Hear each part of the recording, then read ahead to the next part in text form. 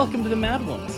There's nothing better than a good friend and a patron sending you a bottle of your favorite Irish whiskey for St. Paddy's Day host Cam Harless. And with me, as always, is your doesn't get her in-depth analysis and coverage of world events from a failed comedian hostess, Miss Jessica Green. Hi. You did so good. Hey, that first try. Yeah.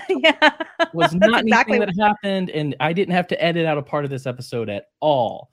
That's exactly what happened. Exactly. That's the gospel truth. So yes.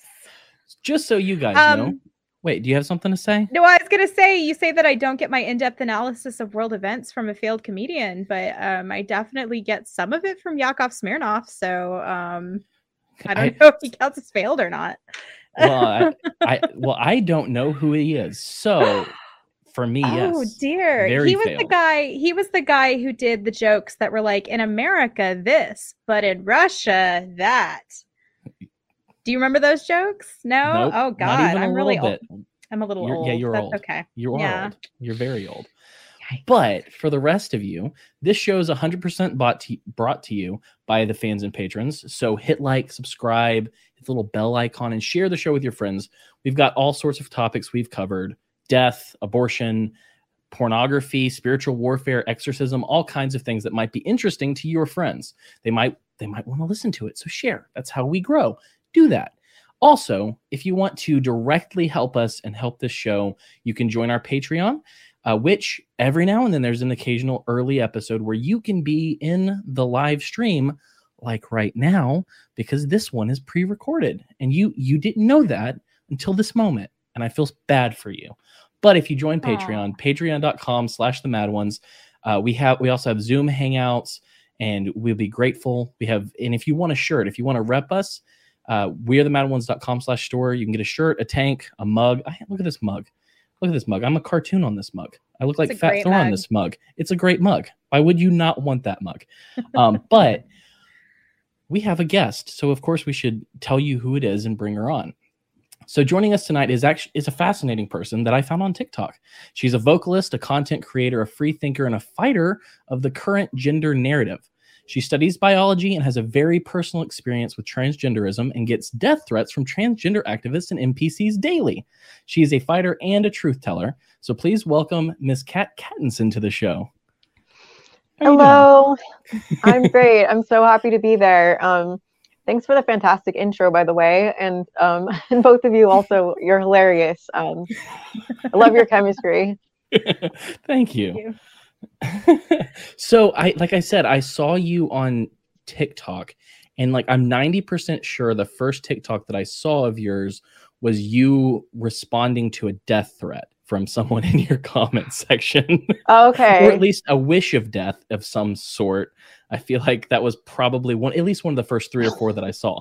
So I figure one of the reasons I found your story interesting is because, like I said, you have a personal experience with the transgender world, with transgender activists, with the whole shebang. And I was wondering, would you be willing to kind of give us a little bit of that story, and then we can get into how hateful people are to you? Absolutely. So I identified as trans. I fluctuated between identifying as a trans man and as non-binary. So I'm actually 30 years old, and I identified as trans since it was probably around 8 or 10 years old was when I really questioned my gender. And I wanted to be a boy. And, so back then, it's not like it is now where it's completely public knowledge. And I also grew up in a small town. So I didn't actually pursue medical transition until I was an adult. And so around the time I was transitioning was when I was trying to share my social media around my music, because I'm also a singer-songwriter and music producer. So I was kind of sharing a combination of music content and my journey as a trans person.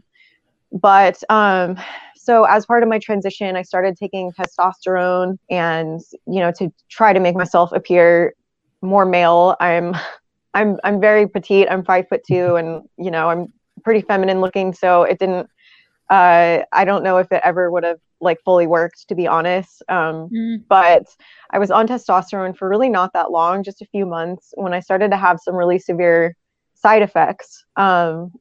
And, you know, I had a lot of trans friends online, and I had trans friends in real life. I still do, by the way. Like, I like to emphasize that the trans community is not a monolith. And, you know, people can have all different kinds of opinions within that community. So there are still trans people who support me, and I appreciate that. But, you know, so I had a lot of trans friends online, especially, and most of my followers at that time were the trans community and trans allies. And so there was a big incentive for me to like keep going with my transition, because I didn't want to acknowledge that, like, wow, I'm starting to feel really bad. I'm starting to have Teddy, get down. Sorry, my cat's being destructive. But, you know, I was having these side effects, and then the thing that was really the straw that broke the camel's back for me was that my singing voice I knew my voice was going to get deeper, and that was something I wanted, because I wanted to pass as a man. I wanted to have, you know, more of a manly, deep voice. But what I didn't realize is that it can ruin your singing voice to take testosterone as a female. Like, it's not the same as like a teenage boy going through puberty where they just end up with a deeper voice. Like, your like vocal structures can't grow after a certain age. So if you're an adult female, like, they're already developed. So then when you take testosterone, it just destroys, well, I won't say destroys, but it affects your vocal anatomy in such a way that like makes it really hard to sing, and it makes it hard to sound good. So, you know, I was a semi-professional singer, and so that was like heartbreaking for me, because I ended up not being able to sing any of my songs anymore. And people were like, well, just lower the key. And because there's like this problem that happens, like, I couldn't sing in any key. Just like, I had to talk in like a really low voice, and if I tried to go any higher, it would just like air and squeaks would come out. So yeah, so it was like I literally couldn't sing, and it actually was like uncomfortable to speak and sing for a while as well. So that was kind of like my breaking point, because singing was such a source of stress relief for me, and I couldn't do it anymore. It was painful to do it. And so at that point, I said, you know what, like, I have to go off of this testosterone. And that kind of started my journey of like detransitioning. Like, at first I was still fully involved in the trans ideology. I still wanted to believe in that. And I still fought, you know, my biological sex. I wasn't comfortable. But then I started to do more research. I had some things happen that just kind of made me question, you know, what I had, the ideas coming from the trans community, or trans activists rather. And so, yeah, and just one thing led to another, and here I am. And I think it's important to share my experiences, because I think there are probably a lot of people in the community that are like how I was, where, you know, maybe they're not sure if they're on the right path, but there is so much incentive to just stay on that path that, you know, they could be scared to step off of it. And once I started talking about detransitioning, like, online, like, because obviously I couldn't just like be online like as a trans man and then just post the next day like as a woman. And, you know, like, I had to have some kind of explanation. And going forward with my music, like, I needed something to explain why my voice sounds different and why. So I knew that I had to go public with it for that reason. And, you know, in the beginning, I still supported the trans ideology for the most part. But just when I even said I'm detransitioning, like, that was all that I said, I'm going back to living as a woman. And immediately I got pushback. Immediately I started getting, like, not death threats at that point, but like people telling me I didn't have a right to have a platform, people telling me that I can't talk about my transition anymore because I was never trans, and that like I'm speaking for the trans community when I shouldn't be speaking for them. And so just right away, like, that put like a pretty bad taste in my mouth, because you know, like, being silenced is like one of the things that, like, as humans, it's one of the worst things you can go through, because it's like, you know, not only do I disagree with your perspective, but like, I don't want to hear it at all. You don't even have a right to speak. And it's very invalidating. Well, that's one of those things that I've noticed, especially, like, and I think there is an important demarcation between like the transgender community versus trans activists. That's something I've heard from a lot of people who were either on the left or formerly from the left, who've talked about how, you know, they'll talk to their friends who are trans and they're not for a lot of these major, like dangerously life-changing things that a lot of the trans activists are pushing. And so I do think that's an important line to draw, because it's not like Blair White is on board with all of the transgender activists or anything like that. So treating them as a monolith is kind of a silly thing to do. So I appreciate that demarcation for sure. Well, oh, sorry. Go ahead, Jessica. No, I'd like you to talk some more. I do have questions. Like immediately when you started talking, I wrote down this like slew of questions, and I hope I will get to them, but I don't want to interrupt you. Please go ahead. Oh, actually, I'm a fan of Blair White. Blair just had one of my TikToks in a video recently. I didn't know that was going to happen, but it was kind of cool. I was like, whoa. There's me. But yeah, I mean, you can have trans people who are conservative. You can have trans people who are gender critical. You know, I do have concerns about doctors recommending transition mostly because of the health risks, because they are, I can talk about that in a bit, but they are severe health risks. Like these aren't just small things that can be disregarded. Like, you know, for a trans man or like a trans identified female, the risk of heart attack is 4 times higher. Yeah. And, you know, there's this risk of ovarian cancer. Like you're supposed to get surgery within 5 years if you start testosterone, because, you know, it's known to cause cancer. And like these aren't risks that can just be like written off as like, you know, people just say it's safe all the time and like either don't seem aware or just don't seem like informed. But anyway, so, you know, I do hesitate to like recommend transition to anybody, but I do think that, you know, probably the majority of trans people, especially older trans identified people, like I really do think that they are just trying to be happy. They're just trying to live their best life, and they suffer from gender dysphoria, which is like, it is a really difficult mental illness to live with. And I did experience gender dysphoria. I still experience it to a degree.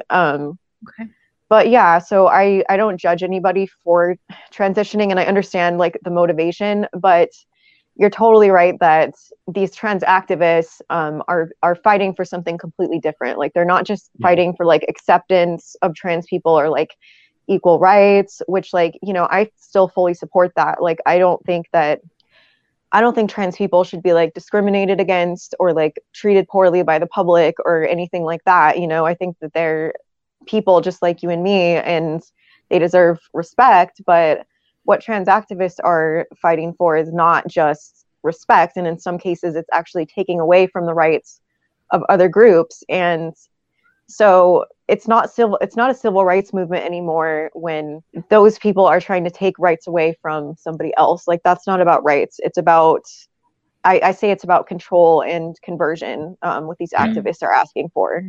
Can I ask you a question about kind of what you went through with testosterone? Because absolutely. I had a friend that I went to college with who went through several different stages of identity changes, to put it mildly. And the last step was for her to transition into a man.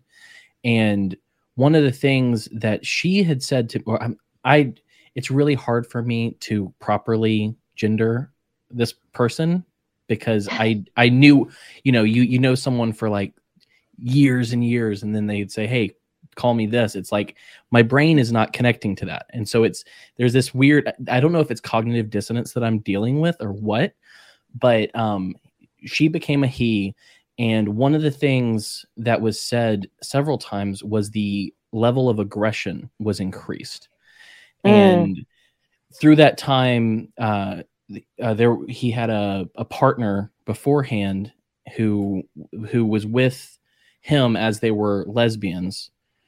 And then once that happened, she had left him. And it was this very strange situation, because he wanted to make her out to be a villain. But I was sitting there and I was like, this is a person who got together with you and agreed to be in a relationship with you when you were this way and this person, and you're trying to change your identity so much. And you're also talking about how much more aggressive you are. It's like, I don't want to crap on you because I've known you for years. You're my friend. but I understand what's going on here from a very like a personal relational level. I see why this would be a difficult thing to continue. So that's my experience, to just throw that out there from a friend. But when you had the testosterone and you were on it, was there an increase of aggression, of things like that? What was the emotional impact? There was a huge emotional impact. So I think for me, part of it is that like there were deeper issues going on besides the gender dysphoria, and the testosterone was somewhat anesthetizing for me. Like it was a form of self-harm and self-medication, so that I could like not deal with some of these deeper issues. So it honestly made me feel kind of euphoric slightly. Okay. And it did increase my energy levels a lot. In terms of the emotion, I don't think I was ever like over the top aggressive, but one thing I did notice is that naturally I tend to be a big crier. Like I'm a very emotional person. Like I cry during movies, not as much as like when I was younger, but you know, I am naturally, I experience emotions deeply, and that part of me just felt like cut off. And when I would feel emotion, I would feel much more likely to feel anger versus like I didn't cry one time when I was on T, and I even watched Avengers Endgame during that time, and I didn't cry at the end. Oh wow! When Tony Stark died. Yeah, and I could feel it. Out. Right? Like, and like I'd been a Marvel fan since like the first Iron Man, so he's like one of my favorite characters, and I was like, I really should be crying here. But like literally I just like watched it and it was like dry eyes, and it was just, it was weird. Like I felt like this part of me had been cut off emotionally. And like as an artist, my emotions are fuel for like my art, even though I have suffered from depression for some of my life. Like in a way, that's just a part of who I am, and I can make arts. And that's like I don't know, like not having that was very weird for me. Right. Can I ask you, when you're talking about discomfort with your biological sex, and this being the reason from a very young age where you felt like you wanted to transition into being a male, when you realized that you were having these negative effects from the medication, what were some of the things that you were able to do or are working on doing that made you able to come to terms with your biological sex and become more comfortable with yourself? That's a great question. So it's been like a long process. Like it's been about a year and a half now. No, more like, it's been a year and a half since I went off of testosterone. But it's actually been less than a year since I actually like came out as like, I'm living as a woman again and stuff.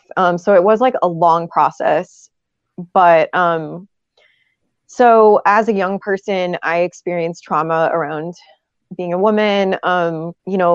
Like many female humans, I experienced sexual trauma. I experienced like abuse, not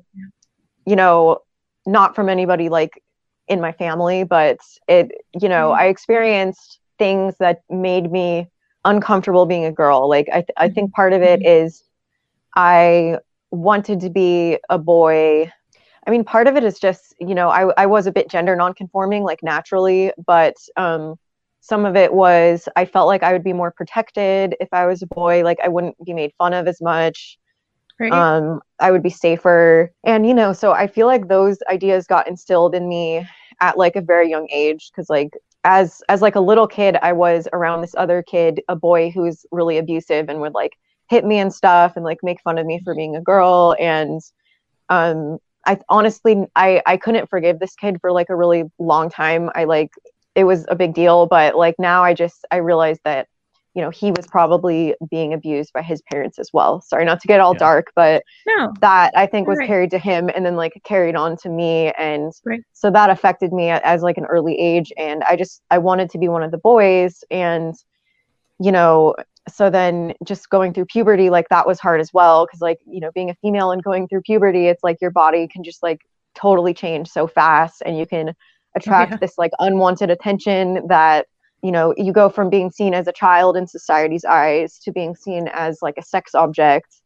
in sometimes as little as a year. Like, you know, it was like between like 12 and 13, I like suddenly like developed, and it was very dramatic for me, the way my body changed and the way society reacted to me.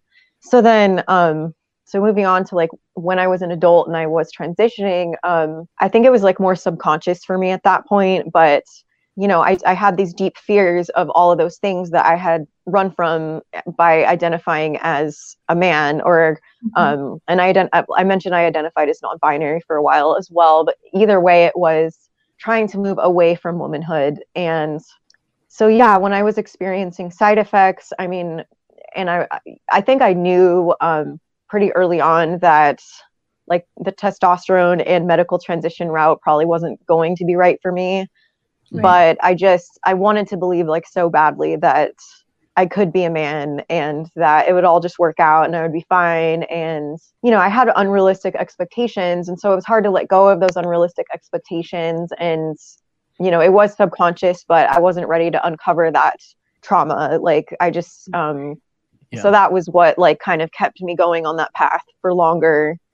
And it's really been a long process of like meditation, going back to therapy, just have like being forced to come to in a way. I'm thankful for the side effects, because like I've had to come to terms with just some hard truths about myself, and the fact that, you know, whether I want to be a woman or not, like I am a woman. Like even if I don't identify that way, I still have female biology, and I can either choose to run from that and be uncomfortable with that, or I can just accept myself. And, you know, part of who I am is my biological sex. Yeah. So yeah, that's like kind of my process in a nutshell. I know that was kind of long. So no, that part is so important. And I really do think deserves a background explanation, because gender dysphoria is not really understood. It's an anathema in our society today to say that it is a mental illness and that people who have it are in fact suffering. And there's a piece of empathy that gets lost there, because you do have trans activism coming up against people and then them reacting sort of negatively toward it, that there is this aspect of humanity and empathy that gets lost in the mix, that, hey, there are people who are suffering and we need to actually like address that before we address the culture war. Well, yeah, and I think one of the things that I've noticed a lot in my reading about detransitioning and transgender, I'll say ideology rather than studies, because a lot of times it's based in ideology rather than in science a lot of times. So one of the things that that there's the common statistic that like 40% of people who are transgender and who don't transition commit suicide. And that's a horrifying figure.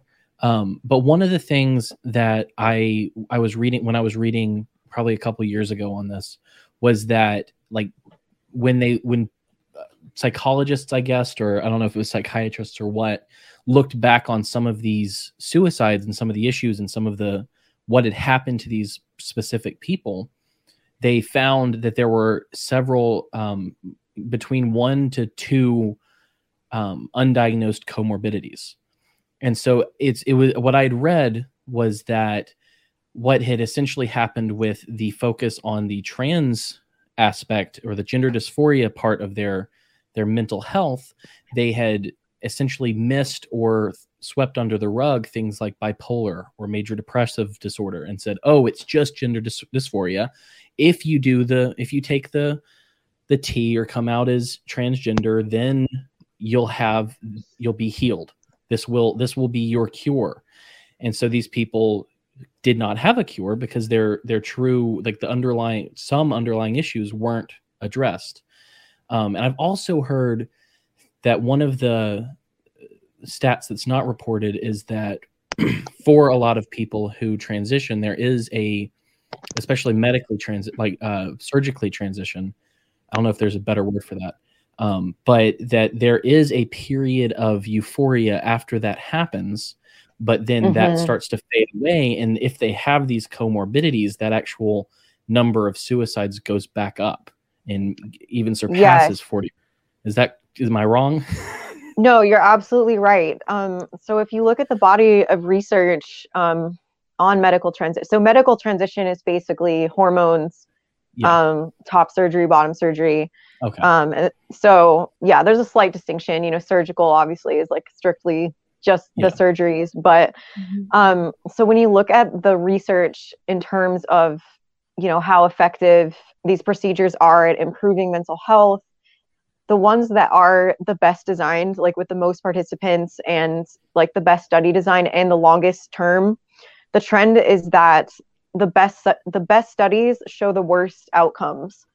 And all of the studies with like a moderate to high risk of bias, and one of the ways that there's a risk of bias is that, you know, they'll have a study with, let's say, 200 people and like 120 of them will drop out. So they don't know what happens to these people. They just stop reporting back. And, you know, that's over 50% of the people in a lot of these studies. Or they have a small sample size, or they're like comparing two groups that aren't equivalent at all. Like there's one that came out, I think it was in 2020 or 2021, but I'm pretty sure it's the most recent study on trans healthcare.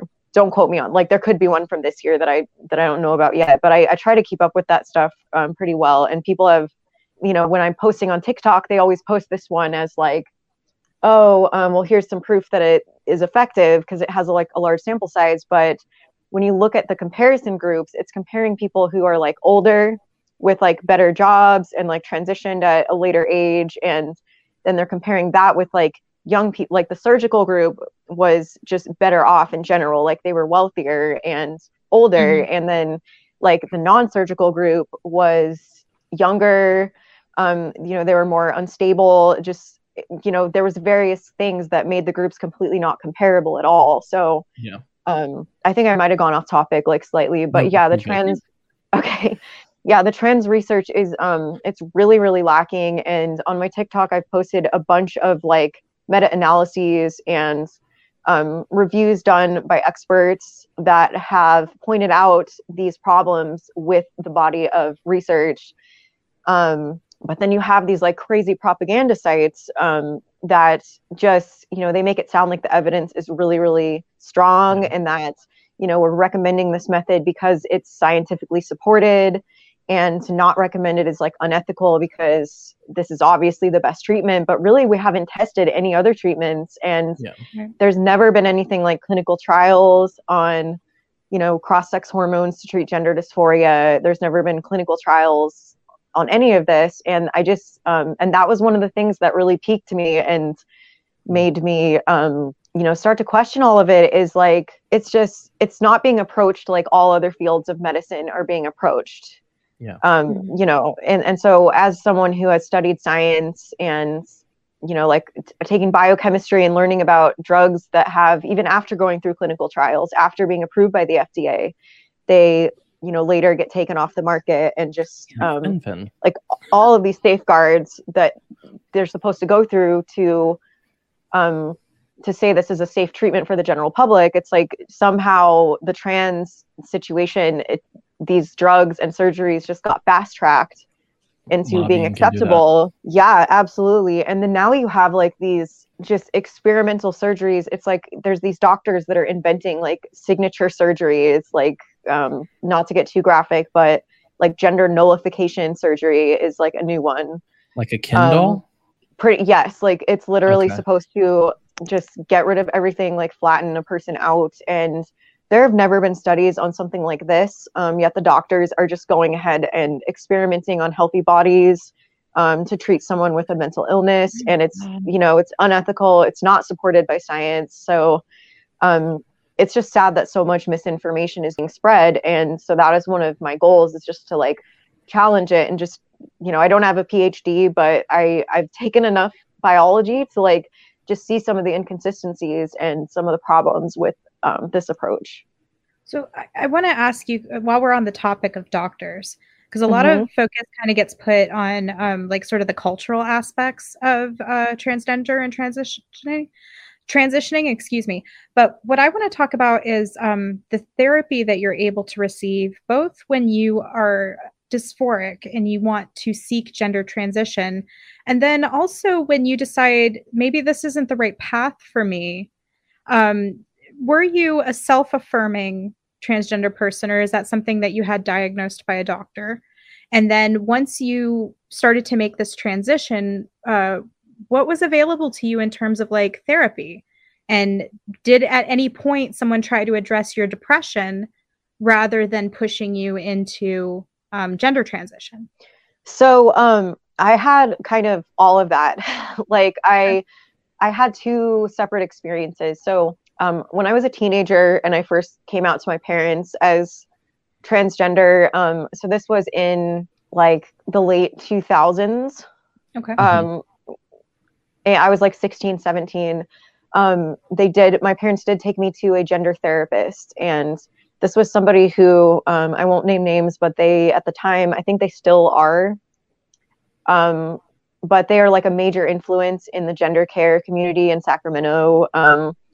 They're like, basically the head honcho of like gender care in Sacramento. And so they took me to this person thinking that they were going to be good. And basically after two appointments, on the first appointment, he affirmed me, as a trans man and started calling me he, him, and all of that on the first appointment, first appointment. Wow. First appointment. Yeah. Sorry to interrupt. I'm just reeling. Go ahead. Like 30 minutes in. Wow. And this is common practice as well. This is what I hear from people who are taking their kids to gender therapists. And when you look at the studies on detransitioners as well, the majority of them are saying they're not being properly evaluated by doctors or therapists. So anyway, that was my experience. I was 17. And then what I think within like 2 or 3 appointments was when he brought up the testosterone. And so I had a background as I had struggled with an eating disorder, which I was open about that. I had some comorbid conditions. Later on, I also got a personality disorder diagnosis as well. So I think I got my borderline personality disorder and ADHD, or at the time it was ADD. Now ADD is not a thing anymore. It's like ADHD, but I got those a little bit later. But, I did have my point is I had some comorbid conditions going on, and like my eating disorder was something that was in my charts. Like that was something I openly talked about, and that just didn't seem to concern him at all. And, his view on it was that the eating disorder was more a symptom of the gender dysphoria rather than the other way around. But really, it's like when you're looking at a person, it's like everything's intertwined, right? You can't just it's like a bunch of necklaces, like tangled up so much that you can't really pull them apart. Like it's just mental health or mental illness manifesting in the way that it manifests. Right. So yeah, that was when I was 17. And so he started pushing for the testosterone like pretty early, but thank God I was afraid to start it at that age because I didn't feel that I had enough family support. Like I said, I was in a small town and I had to drive to Sacramento to see this person. And I didn't feel like there were enough people in my community that supported me. Like my parents didn't fully, like they loved me and like they did support me, but they didn't support this. Like they didn't support my transition. And I used to like hate them for that and think it was like the worst thing. But now I totally see where they were coming from. And then I was afraid of losing my singing voice too, because that was such a big part of what I like to do and what I wanted to do like as a job or as a career. So I didn't end up starting the testosterone. And then when I went to university a couple years later, I pretty much went back in the closet for like a few years because I just, I moved away from my hometown. I moved to Santa Cruz and I was like at UC Santa Cruz, and they were like definitely more accepting of transgender than like people in my town were, but still it's just like, it's terrifying to like, it's already terrifying to like go off to college. Right. But like when you're going off like as a new name and like as like a new person and you don't pass at all, like you're trying to tell people like, yeah, I was trying to tell people my pronouns are he, him. But you don't pass at all. And it was too much. And so I just kind of like didn't tell anyone I was trans and just kind of kept, was living as a girl. And so then when I ended up dropping out of UC Santa Cruz because of mental health issues and coming back to my hometown. And so when I came out and like actually transitioned, like as an adult, that was after the university experience. Mm-hmm. And so at that point, I just, so I found out that Planned Parenthood did gender transitions because there weren't any gender clinics like in my immediate vicinity. And it was, right. So it was during COVID at this point. And so I was like, well, I'll try calling Planned Parenthood. And so this was how it worked. It was within the course of a couple of days. I called, I left a message. Actually, I can't remember if I left a message or if just like, the receptionist like picked it up and talked to me, but either way I just said like I'd like to talk to a doctor about like starting hormones. And like I thought it was going to be like a process, right? Like I thought I would at least have to have like therapist approval or something. Right. But then right, just I thought there'd be some kind of evaluation. So I was thinking like this might take like weeks or months. Like I just want to get the ball rolling and find out about this, right? So then I get a call back from the doctor who I can't say I'm 100% certain, but I believe was a trans woman. And, so I'm not saying to like judge, but it's just like when you have a doctor who like obviously has transitioned themselves and is pro-transition, like, I'm not going to say that that has no effect on like how they respond to patients. But anyway, so the doctor called me back. We talked for about 30 minutes and I got my testosterone prescription over the phone. So yeah. And that's what's wild to me is this would be one thing if this ideology, if this idea, if this treatment were confined to consenting adults who have fully grown brains that can think through everything. But I get on Twitter and I see a birth certificate change for a 4-year-old going from male to female. And I see, that there's a show on, I want to say it's TLC or something, I'm not sure, about I Am Jazz. Yeah. And with that, so there are a lot of children who I don't want to besmirch the minds of children. They're beautiful, wonderful things who can take in all sorts of knowledge and they're able to think, but you have to be taught to reason. You have to be taught to think logically, to think critically. You have to have certain tools in your tool belt before you make decisions. You have to have wisdom.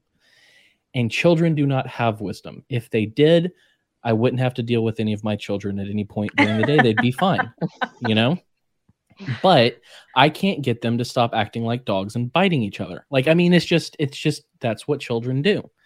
So the idea, and I've heard it even so low as an 18-month-old who parents say is definitely the opposite gender and that they will start cross-gender hormones as soon as they can. That's just unbelievable.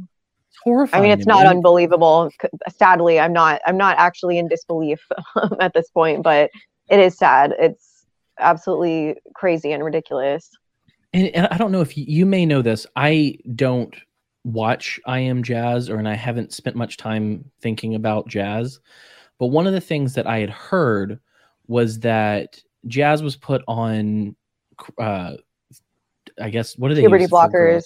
Yeah, puberty blockers and cross-sex hormones, and that by the time she got to the point where she wanted to surgically transition, she couldn't because there wasn't enough growth in her sexual organs to actually make that a viable option.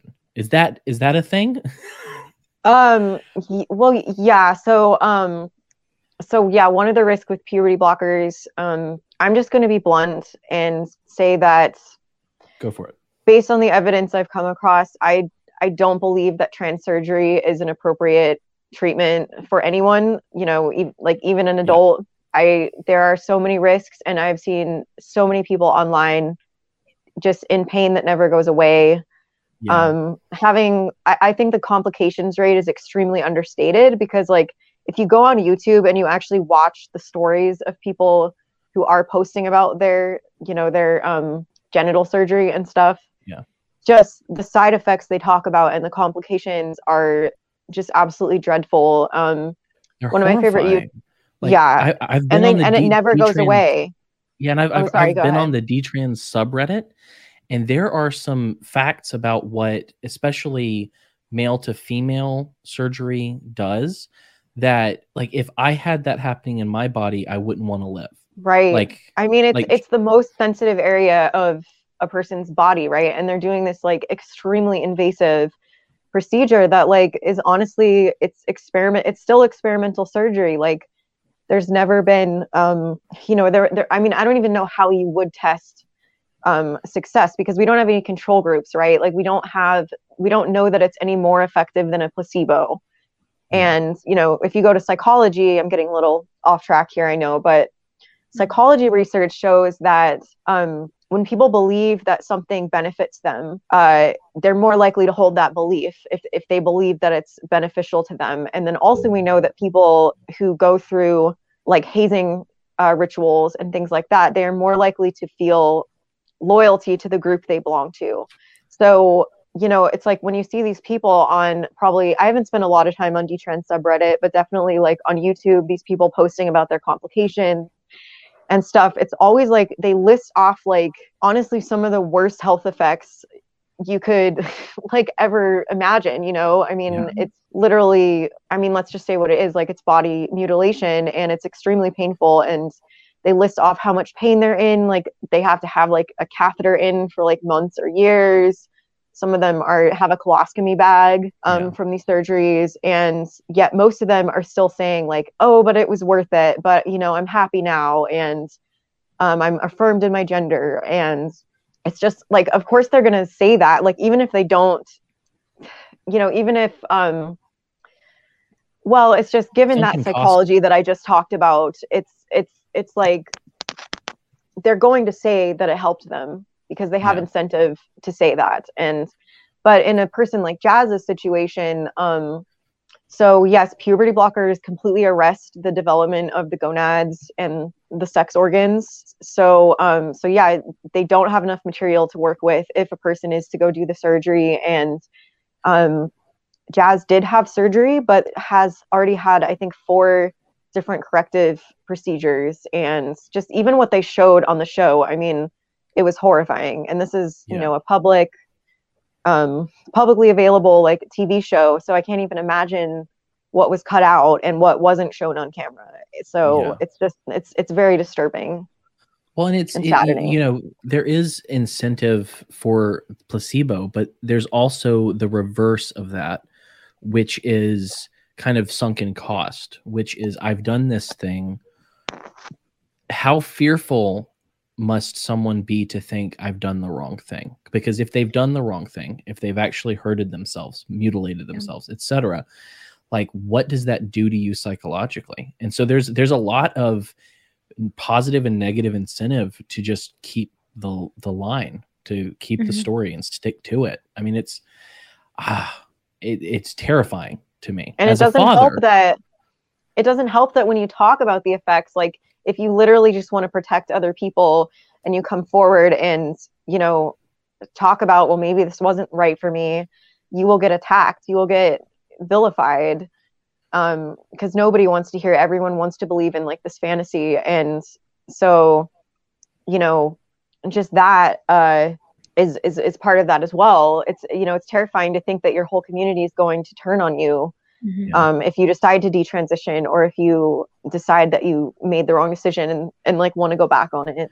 Well, and we talk, we're having to use euphemism a lot when we're talking about these effects, because I feel like I've talked about it somewhat before on an episode, but I can't, the reason it's hard to say isn't just because like, oh, I'm worried about censors. It's because describing verbally some of the stories that I've read, some of the different things I've seen, it hurts to say because it's just so viscerally unnerving. like missed follicles that have been implanted inside of one's body, for one. Like men who have now have a vagina having hair growing out of it. Right. Yes, I've heard of that as well. That's disturbing to even think about. You know, like the different, like if people who are listening or watching are actually interested in knowing, you're going to have to look it up, because that's all I'll give you, because it's like, it's disturbing. Yeah. Sorry, go ahead. Well, I said I want to talk for a minute about some of the cultural pushback you received after you decided it's very titanically brave to go against your community and your in-group. Yeah. I've had this personally experienced through political side. I cannot imagine, given the interactions that I've had with trans rights activists on the internet, just being like a cisgendered person, I cannot imagine being an insider to that community and being an apostate to that community. They don't want you to exist. They don't want you to exist. I've experienced that with the atheist community. I've experienced that with the politically left community. I have a modicum of the experience that I'm sure that you have received. Can you tell us a little bit about what you think drives that, and what also some examples would be some examples, and like, what do you think drives that, and then what do you think the outcome of this will be? Sure. So one of the first people I told that I was detransitioning was a friend in real life who is trans, and you know, I still deeply care for this person, and you know, I hope they're doing okay. But they were definitely somebody that encouraged me to go forward with my transition. Like even like when I said I was having doubts, like they were just like, well, you know, once I started seeing changes from estrogen, once I like scheduled my top surgery, like all of that, like I felt so much better, and like and you will too.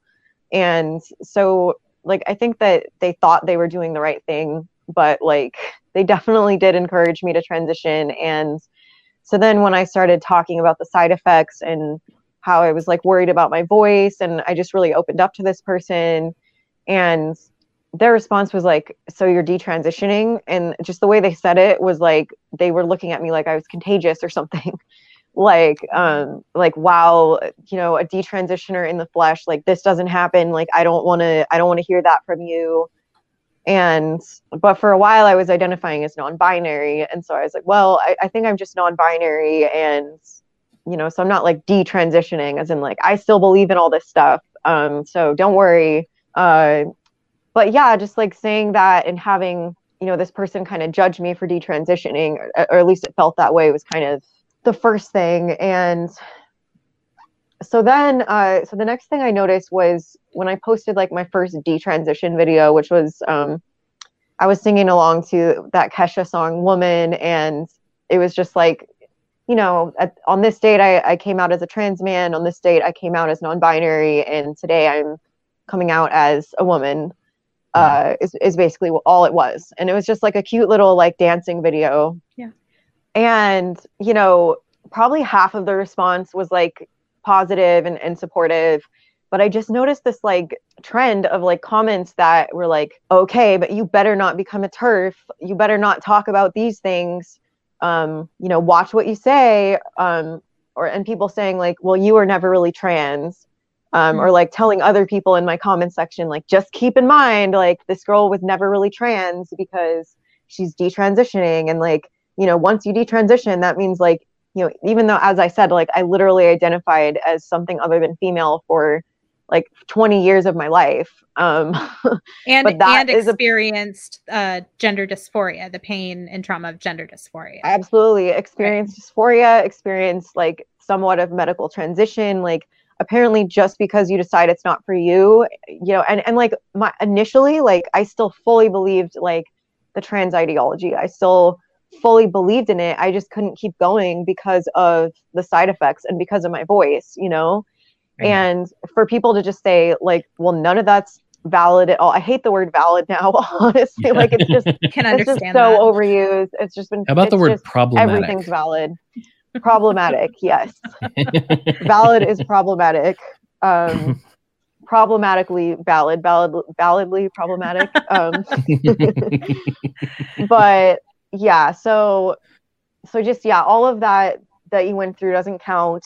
And like the other thing is, it's like, you know, even doctors like affirmed that I was trans, right? And like like therapists, doctors, like they all thought I was legit, but somehow like now none of that matters because now I've detransitioned, so just doesn't count, and I just need to shut up about it. And so that made me like pretty angry. And I wasn't like, you know, I wasn't like openly angry, like, well, I'm going to post, like, I'm going to go after these people online or something. But I did kind of stand up for myself and just say, no, like, one thing they were saying to me was like, I shouldn't use the word detransition because it's like a dirty word that like the right is like co-opting for their agenda or whatever. And I kind of want to talk, like, at least for a little bit at some point, about kind of my like political awakening as well. But just for now, let me just finish what I'm saying about like the trans TikTokers and stuff. So, you know, they were just telling me that I couldn't say words like detransition. Another thing I had said is that I had health issues from the testosterone, or that I had physical damage from the testosterone, which was true. Like I was having heart palpitations, and I'm not really sure at this point if it was a liver thing or like a gallbladder thing, but I was having like this severe pain on my right side. At some points it was like hard to move. Like I just had this like pain and pressure. I had like nausea going on and just like all these health effects going on. And like, you know, so I mentioned that, and people said never to call it damage. Like, you know, you have to just be like sugarcoat everything and be positive all the time. Because if you don't, then you're like harming the trans community. And then, so it was a long process, but just getting those type of reactions, I just started to honestly question everything. I'm like, this just doesn't make sense. It doesn't make sense that that like rational people would be telling me to shut up, because it's like, they should be wanting to hear detransitioners, honestly, because they should be like wanting to protect people for making the wrong choice. And instead, it's like their attitude is like, we don't care about detransitioners, because, you know, it's because they're so rare. Like the net benefit on the trans community is more important than like anyone who gets caught in the crossfire. Even kids, you know, even like kids that are sterilizing themselves, like they don't matter as long as like whatever they say it is, like 97 to 90% to 99% of people don't detransition, which is like a completely bogus statistic. Anyway. And the part that really trips me out about that is because the entire claim of the trans ideology is that you deserve to be authentically who you are in your identity. And so if who you are authentically in your identity is not transgender, and you discover that in the process, well, then you have to pretend you don't exist. And you have to pretend that what's happening to you, the health effects that you're going through, aren't happening. You have to sugarcoat everything. So it seems to me that it has nothing to do with living as your authentic identity. It has everything to do with affirming the people who've decided that they're transgender, and they want that affirmed at the cost of anyone and anything. Yeah. It's ideological possession is what I'm hearing. Yeah. Absolutely. Like, I have a lot of I push back a lot on people who just say that I'm cis. I don't use the word cisgender anymore. Like I don't believe in that concept, because I don't identify as a woman. Like I just believe that I am a woman because that's the body I was born into. Right. And I don't think that like consciousness has a gender, you know, like I am just a body, and like I'm my consciousness, and I exist in the body that I have, but like I don't wake up and feel like, oh yeah, I have this magical girly feeling inside me, or anything. And you know, like if anyone wants to think of themselves as cisgender, like that's fine, but I think the enforcement of that label on like the rest of the population, I don't like it. Well, I don't. Never have. this is something that actually kind of affects me personally, because I was around 16 in the year 2000. As I mentioned at the beginning of the episode, I'm old. So when I was growing up and when I was a teenager, I was a distinctly non-feminine girl. I was raised by a single father. There was no female influence in my life. I was 25 years old before I ever used a curling iron, and I made a big mess of that. I don't wear makeup. I don't wear dresses. I don't wear high heels. Nothing about what trans women seem to identify as female is part of my life. And yet I am a woman. And so for me, I feel like had I been born 10 or 20 years later than when I was born, the nascent identity that I had not yet developed as a non-feminine woman would have been co-opted into this transgender movement. And I would not have been allowed to develop into the person who I was actually going to become later on in my life, now that I'm almost 40 years old. I'm not a feminine woman, but I am a woman. I mean, I would say you're feminine. Oh, thank you. Well, and that's when I see trans women depicting themselves as women, I don't recognize those qualities in myself. It seems a very pornified version of women. It's lipstick, it's makeup, it's hair, it's dresses. These are all things that aren't part of my life, and I am a woman.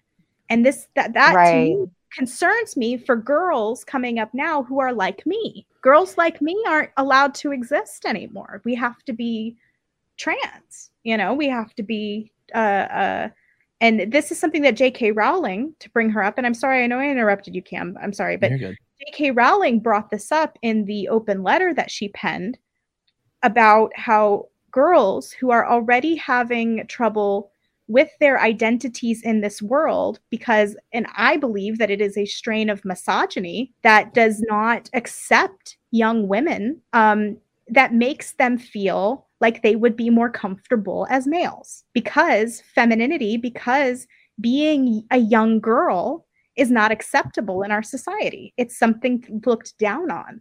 And because you don't want to be something that is looked down on, easy to victimize, as you pointed out, you feel you would be better off as a man. And I was wondering, do you feel you identify with this? Because this has been my thinking in identifying with my own case, where I'm like, man, had I been born 20 years later, I wouldn't have been allowed to develop. I wouldn't have been allowed to become who I am. And absolutely. It angers me, to be honest.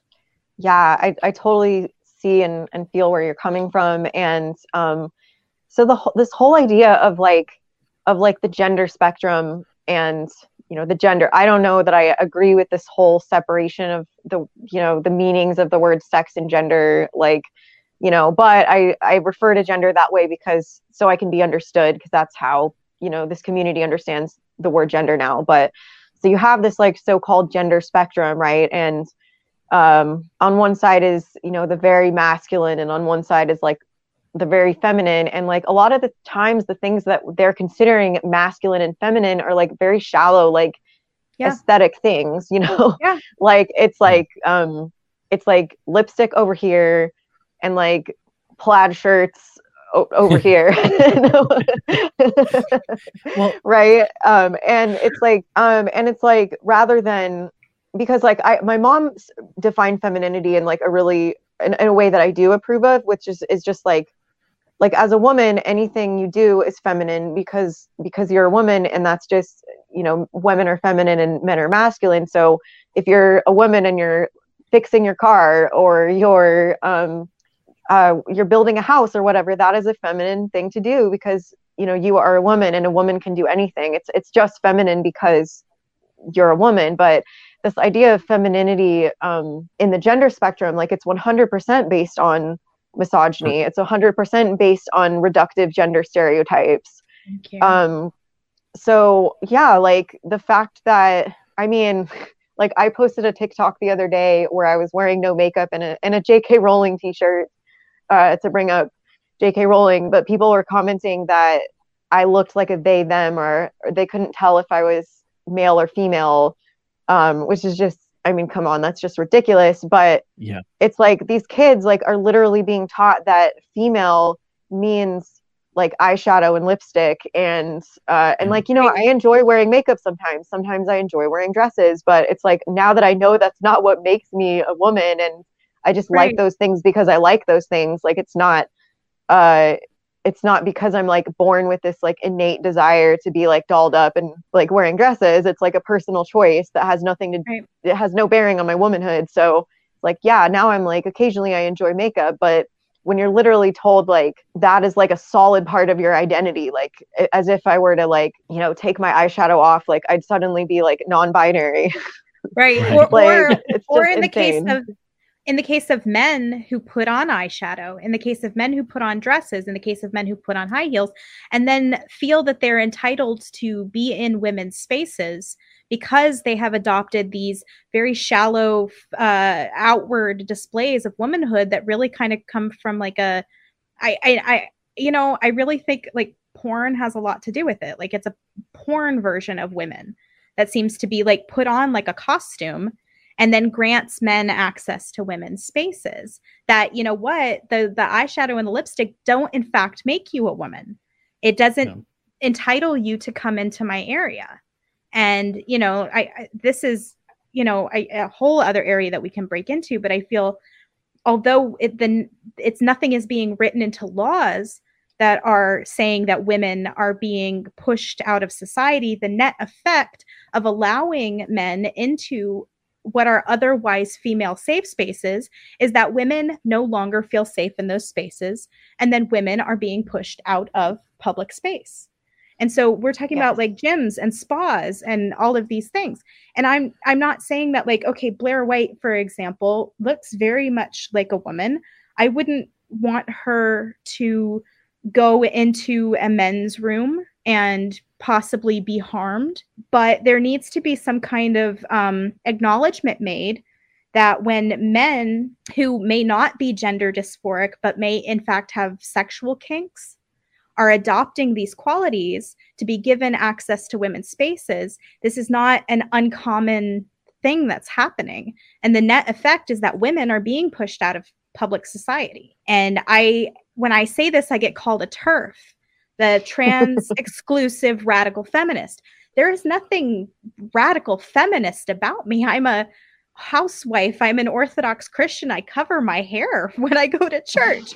Like, I'm not a radical feminist. I'm the opposite of that. But I do feel unprotected in light of wanting to give a very small part of society run over my safe spaces. And I was wondering if you had anything to add about that topic. Absolutely. I mean, it's a huge topic. I don't identify as a feminist either. And like the thing is it's just become this disparaging term for a woman. A lot of people say it as a slur because it's pretty much only used on women, and they don't even know what you believe. They don't care what you believe. They just know that you're challenging their ideology and they want something to call you. I see the word cis being used as a slur as well.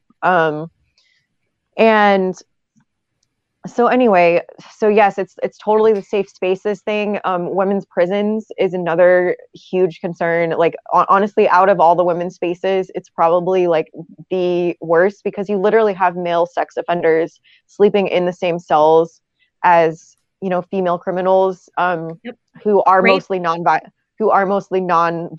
criminals as well. I mean, it wouldn't be okay even if they were violent criminals, but I'm just saying there's a different level for someone who's in there for violence, specifically sexual violence, that is being put in the same cells as like these female inmates. And this is documented to be happening.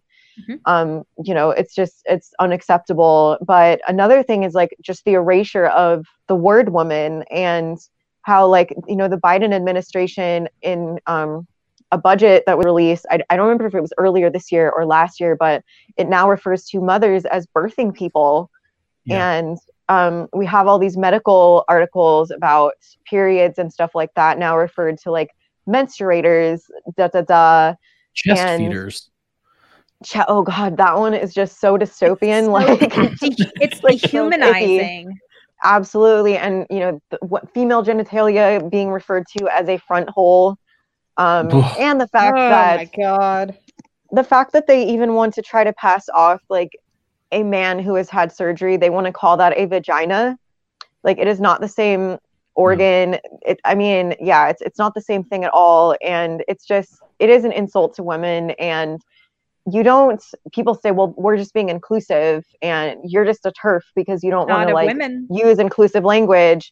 And yeah, exactly. It's not inclusive of women at all. Like, this is a fraction of a small fraction of 1% of the population. And, most women who have babies are fully happy to be called mother. Like, mother is a very respectful term with like a lot of meaning to it, versus like birthing person or birther. It just sounds like something out in 1984. It sounds terrible. And we shouldn't be sacrificing the needs of literally half the population for half of 1% of the population. Just doesn't make sense. I do have my mother in my phone as my birthing person, and she hates it. She understand hates why. it. But when you said the word, or the, I guess, part of a word, cis, as in cisgender, since the first time I heard this word, I've hated it, because, in my opinion, it sounds a lot like someone is trying to force an identity onto me. When I have been happy my entire life for a good while to be a boy, and for now to be a man. I do not like this idea that I have to qualify my own existence and identity to make half of 1% or 1% of the population happy. Like, it bugs me that someone was like, oh, are you cisgender? And I'm like, no, I'm a dude.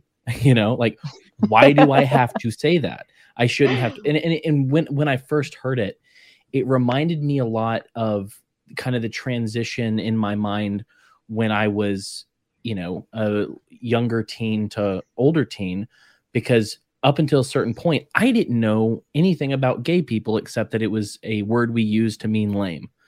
I didn't know the specifics. Yeah. But then people started to tell me that I was straight. And I'm like, well, I mean, yeah, I like women, but it's never been, up until that point, I never had to accept that as a part of my identity. I just was a man or a boy who liked girls. And it's not an identity issue. It's just, oh, I am going to marry a woman someday and have 1 billion children. That's just part of my desires rather than part of my identity.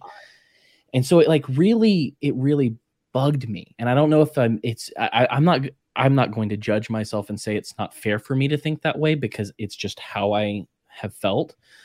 But it's like, I just have a distaste for that someone tells me what I have to call myself. I do not appreciate that at all. But one of the things I wanted to mention was the way that Jessica talked about her femininity, and not to put you on blast here, but this is a reaction to this type of ideology, because the kind of what I've noticed, and you called it pornified, but what I would say is they have misconstrued femininity with performative femininity. Because it's not, because femininity, like if you were to look at the norm, it is a person who is more nurturing than a man, typically. It's a person who is a little bit more sensitive than a man. Like, there are these things that kind of go across society in a, predictable way. And so there are plenty of things, like I would never in my life ever think of Jessica as anything other than feminine. I mean, she is 4'11". Like, I don't think I like, that's a hobbit. And if I saw a man that was 4'11", I'd be like, hey there, little guy. What are you? I'm also in the short club. I just want to say, I'm like 5'1.5", 5'2". I just want to say to the short kings out there, I love y'all. There is lots of really tiny women out there for you. Don't listen to this man. Absolutely. All I'm saying though is it troubles me a little bit to hear who is clearly a woman, in my opinion, and feminine, both of you, from looking at you, would ever question your femininity. Like, it's just a wild thing to hear, because I could never view you as anything other than feminine. Well, I have to tell you, I really identified with Kat's part of her story where she talked about feeling uncomfortable as a girl and feeling safer in the idea of being masculine. Yeah. And it didn't really have to do with necessarily not feeling like a woman. So I never had gender dysphoria, so I can't identify with that part. But I was raised by a single man. I never had a mother. That man viewed men more with more respect than he viewed women. And I love my dad, don't get me wrong, he's an awesome person, but this is distinctly influenced my formation of my psyche. So when I was coming up and developing my identity, I thought women are, you know, I don't want to, I didn't identify with the girls around me. I identified more with the boys. I wanted to be one of the boys. I ran with the boys. I played with the boys. I joked. I had the same jokes that the guys did, and the girls were off in this different kind of culture that I didn't understand. And so, although I didn't have a discomfort with my body, which is a wholly different thing, and I think not enough focus gets placed on the fact that we're not even allowed to call this a mental illness, and in doing so, we rob people who are experiencing pain from receiving empathy for that pain. And that was something I kind of was addressing in the beginning. But as far as like the psychological aspects of identifying with men more than I identified with women, I truly experienced that.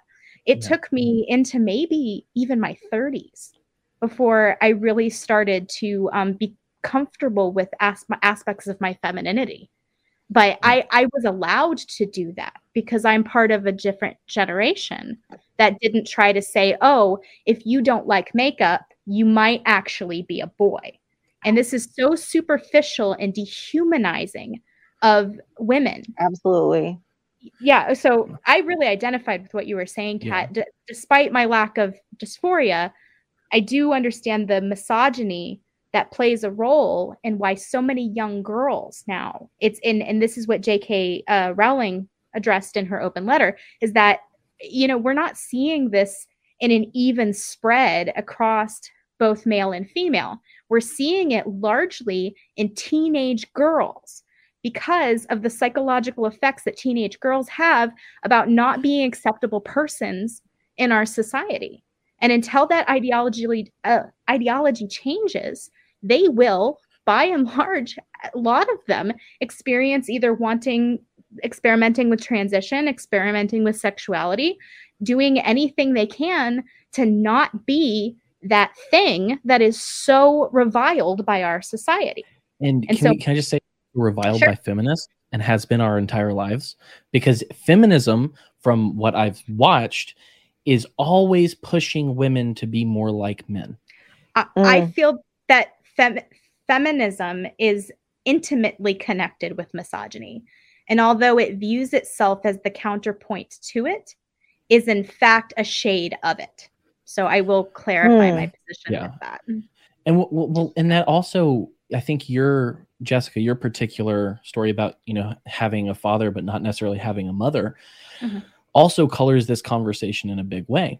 Because I've said for years now that our generation, less so Gen X, but definitely more so even Gen Z, there is a profound lack of identity. And one of the problems, I think, personally, with that comes with a lot of broken homes. And so I will tell you in advance, I'm going to make a Christian point because that's what I am.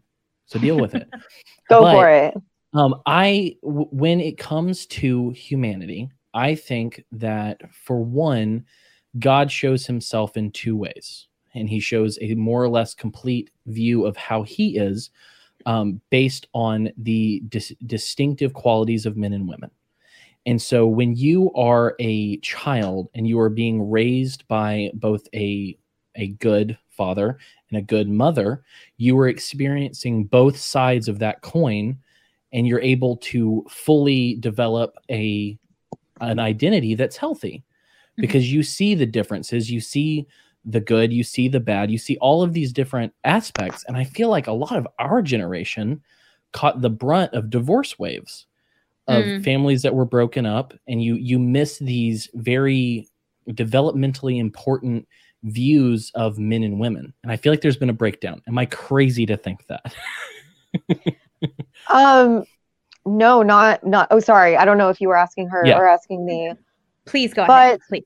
I personally, I look at it more from a scientific and sociological perspective is the way I understand it more. But I do think that when we break down these structures that have existed for such a long time and we break them down so rapidly, such as the family, and we're just so quick to discard it and to discard like our whole understanding of like the relationships between men and women, and just when you look at animal species as well, like we are humans, so we are more cognitively and like emotionally I don't want to say advanced, but we're different than other animal species, right. but that doesn't mean like we don't have like a biological basis for some of these things. And so when we just discard this and say, well, anyone can be a woman, men and women are just exactly alike, and all it is your aesthetic, and as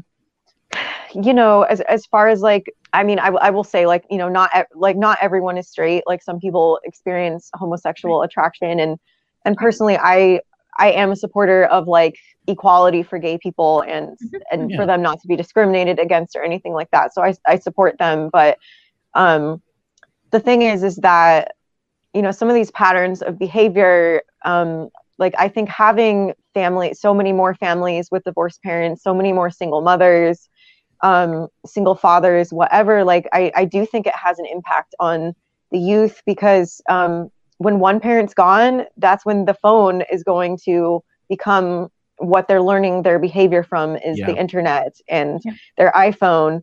And so they're getting exposed to porn at a young age. They're getting exposed to these trans influencers who are grooming these kids and telling them what they should believe and telling them you're valid no matter how you are, even if you want to identify as, I don't know, a penguin, that's valid. And you can be in my family, you can be in my glitter family if, your parents don't accept you, or if your mom doesn't accept you, or whatever. So, I personally like first and second wave feminism. I'm grateful for a lot of the rights, and a lot of the milestones that were accomplished for women. I'm glad we have the right to vote. Like I think that there are a lot of, I think that, women can be whatever they want, right? Like we can be any type of woman that we want to be. And same thing for men. Like, I don't think that just being one sex or the other, like limits the kind of person that you can be. Sure. But at the same time, I mean,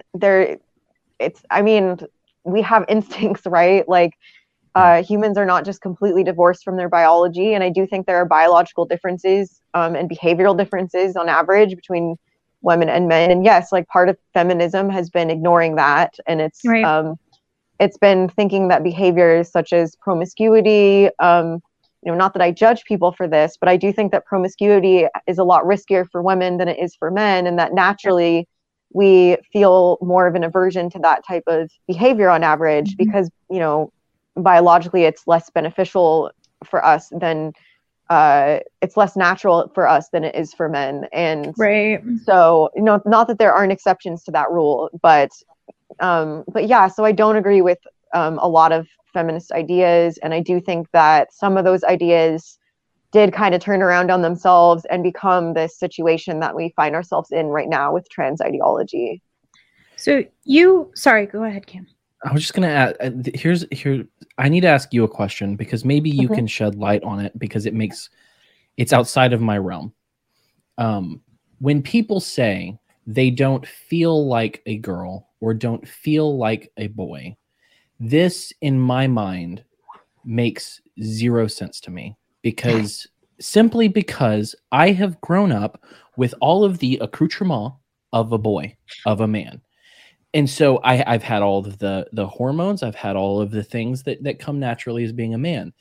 And so, like, for me, when my friend who transitioned from a man to, or a woman to a man, came to me and asked me how I grow a beard, I was flabbergasted, because I just didn't shave. Like there was no rhyme or reason to it. It was just, this is what grew out of my face.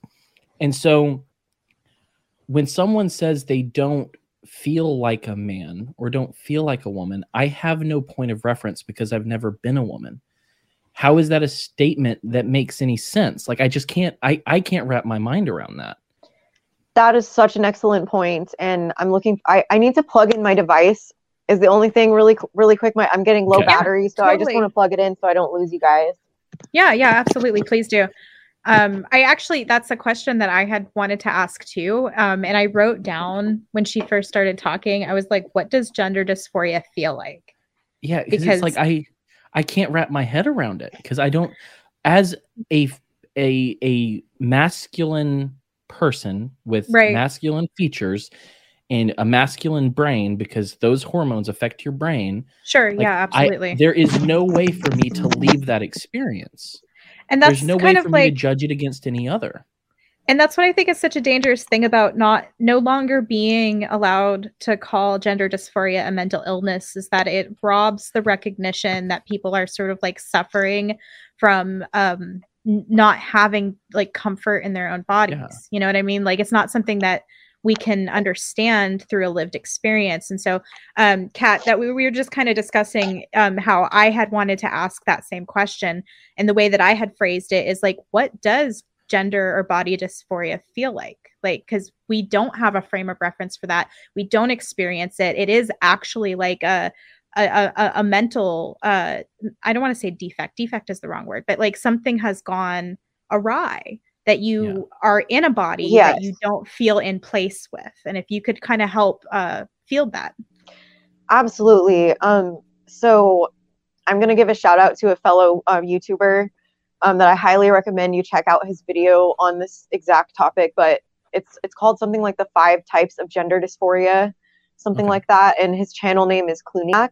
But so the thing with dysphoria is, I've come to some of his same conclusions sort of like independently and through research I've done as well, but he just had a really good explanation. But one thing that isn't highlighted enough, especially by trans activists, is that gender dysphoria can happen for very different reasons in different people, right? Like it's more of a symptom than like a standalone condition, you know, like when I was a teenager and it was kind of before the whole trans craze took off, like, you know, at that time, anorexia and like cutting, self-harm were the big things, right? And it's like, so you had a bunch of girls that had trauma in their lives, and you know, at this time the media was really covering like stories of like anorexics and bulimics. Like that was kind of like a craze. There were a lot of books coming out about it, and you know, girls would find out about that, and that would be their outlet for like, you know, trauma, teenage angst, like whatever it is. And now it's gender dysphoria, right? I feel like it's just the next generation of trauma and autism as well. Yes, absolutely. But the thing is like not everybody is experiencing dysphoria because of trauma. Some people have autogynephilia. I don't know if you have heard of that. Yeah, I lacked the terminology when I was talking earlier about men who actually have a sexual kink as opposed to gender dysphoria. I think that's the actual term for it. Right. So yeah, autogynephilia is basically, you know, it's a paraphilia where you are sexually attracted to the idea of being a woman, or you're sexually attracted to yourself as a woman, specifically like a male person who, as Cam was saying, doesn't actually know what it's like to be a woman, because a woman is an adult human female. So how would they know? But I don't believe it's, I mean, maybe some of it could come from trauma, but I don't think that these, you know, 40-year-old men suffering with AGP, well, not suffering necessarily, but, you know, that have AGP, like, I don't think that their dysphoria is the same experience or has the same roots as someone who is like a teenage girl that has gender dysphoria. And, you know, people with all types of mental illnesses, like personality disorders are one too, where like with borderline personality disorder, which like I've also had that diagnosis, and that gives you a very unstable sense of identity.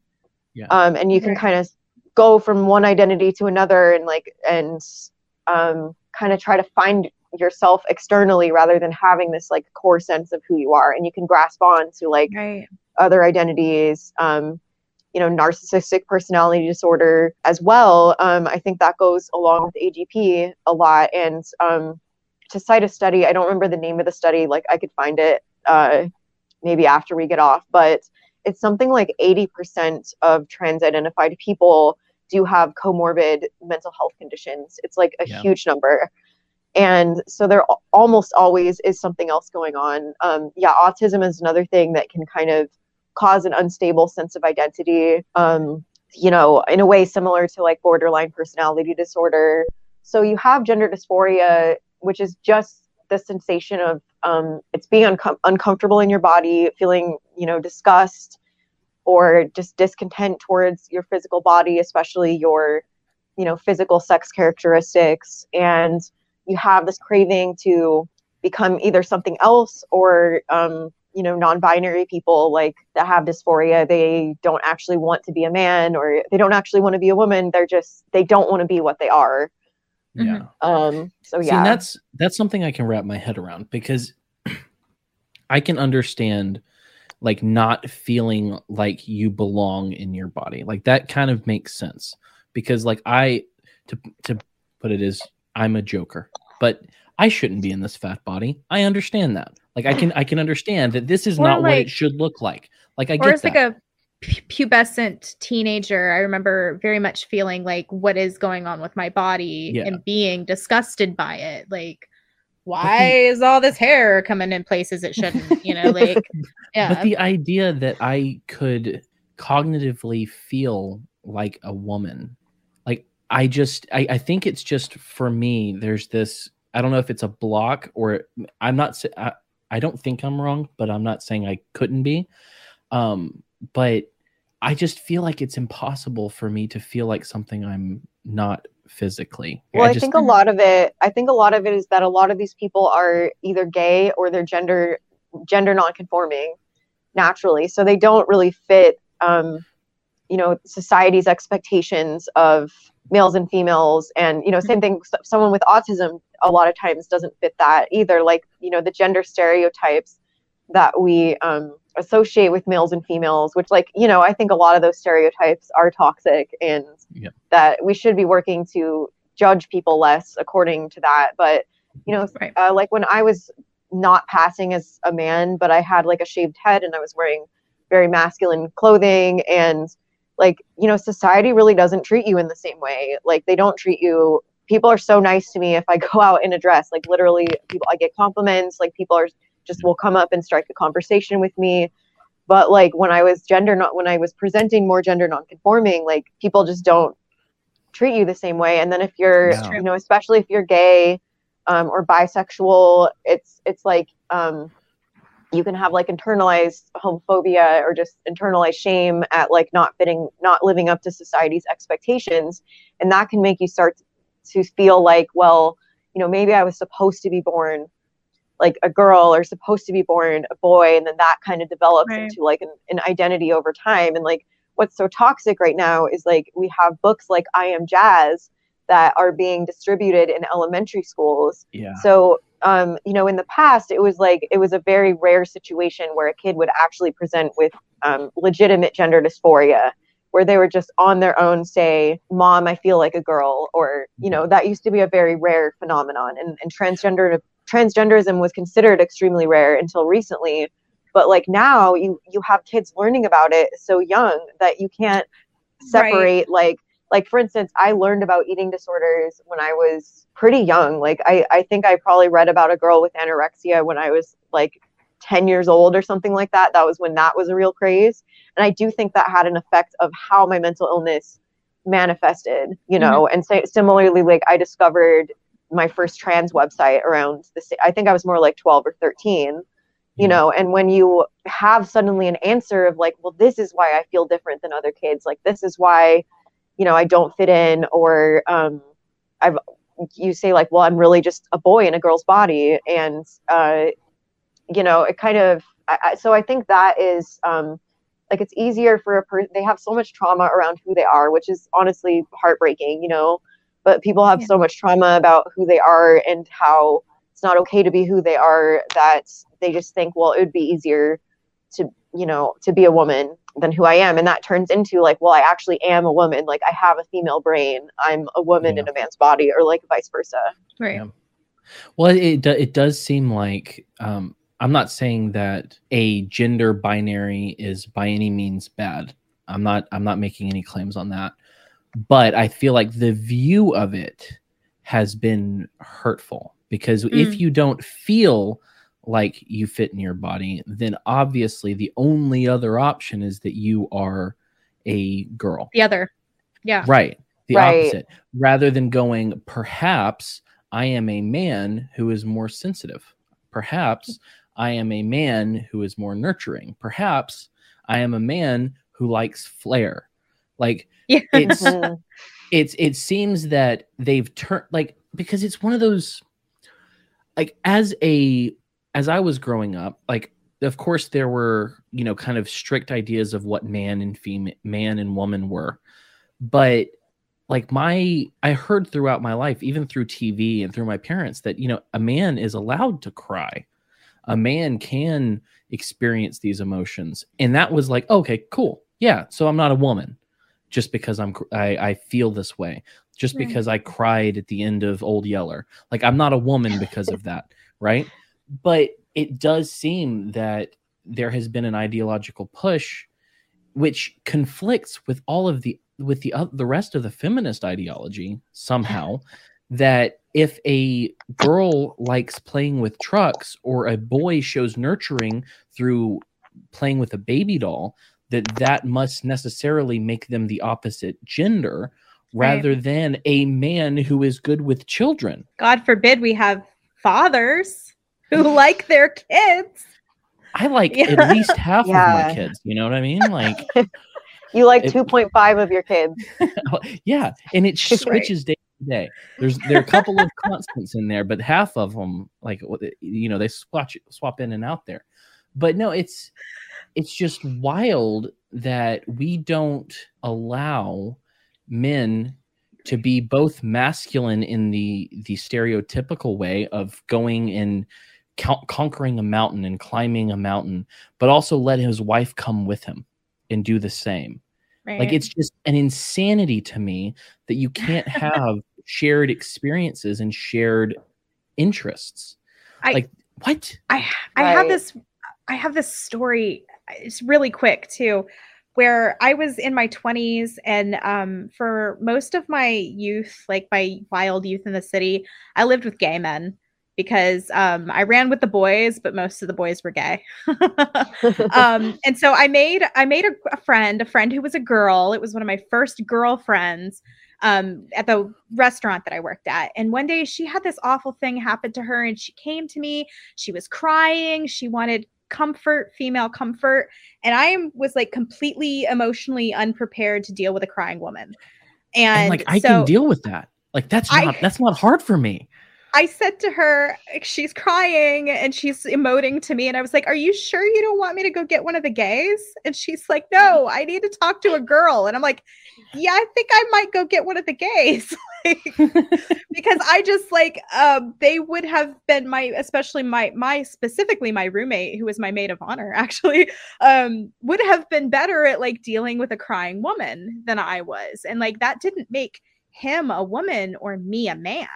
It's just like, we were just emotionally different in that way. And like, that didn't necessitate us cutting any parts of ourselves off, which it seems to now. What's wrong with viewing people as individuals? Right. Thank you. What's wrong with that? I threw my pen. I can't write anything else now. So I don't, if you have a response to our diatribes just then, feel free. But you did talk about a political awakening, and I will let you know, we also have had our own political awakenings throughout time. And Jessica and I are in a very similar place when it comes to politics. Yeah.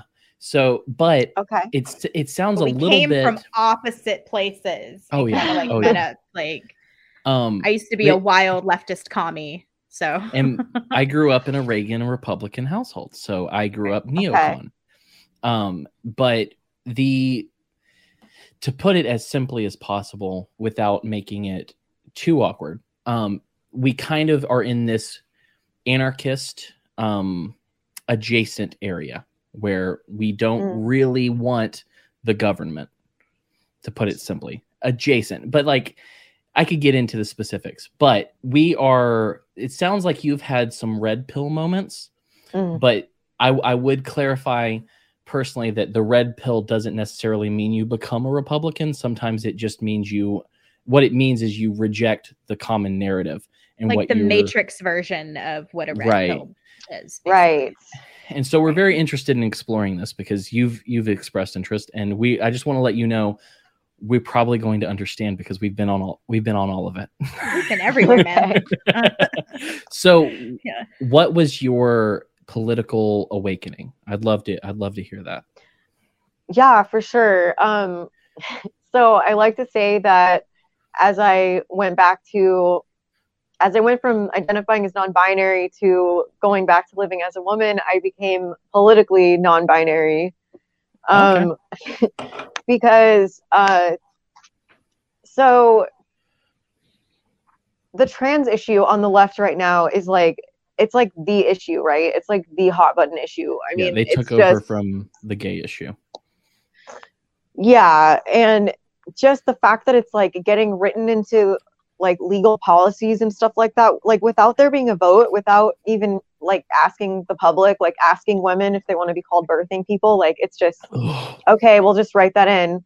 And like the sports teams and that's more up to the sports league, but the prisons, like in California, when a male rapist even is like goes to prison or whatever, he can identify into the woman's prison, and this is like apparently fine according to California law, which is just obviously insane. And so as soon as I started talking about this issue and talking about, well, you know what, I don't really agree with some of what's going on, it's like one of the things that all of the TRAs, trans rights activists, would say to try to insult me is like, oh, you're conservative, like you're far right, and you're just like pretending to be on our side, but like you're a secret Republican. And like my family was very left leaning growing up, and so like I mean honestly, when I was a kid, my family used to sit at a table, and instead of playing Old Maid, we would play Old Republican. Like that was what we called it. And so I always did I thought all of the ideas that are considered on the right were just bad because they were on the right, and like that's the way that I thought. But I thought the left was totally fine. I thought like, well, we're the good side, and all of our ideas are right. Like we're the party of compassion, and we care about people, and like Republicans don't care about others at all. They're just selfish. And but like right about then, when I started questioning like this one idea on the left, it just it shattered my paradigm in in a big way. And I started seeing the issues as like independent issues, instead of like, well, I disagree with all this checklist of issues on the right, or like I disagree with all of this on the left. Like I don't see it anymore as like you have to accept one or the other. You have to accept all of the issues, or you're like not a member of that tribe anymore. Right. And like honestly, yeah, some people on the left treated me horribly and still treat me horribly for like talking about this trans thing, and they try to dismiss me by saying like I'm conservative, and it's just really crazy. And then I've talked to a lot of conservatives, like because when I started posting about detransitioning, I got like the most diverse audience that like one could have. Like I've got young people, I've got old people, I've got everyone in between, and the political spectrum too. Like I've got leftists, I have conservatives, I've got independents. So it's like I started just talking to more people, and I started talking to conservatives, and like most of them are not horrible people. Like most of them are they have their opinions on the issues, but they are not coming up from a place of hatred or Right.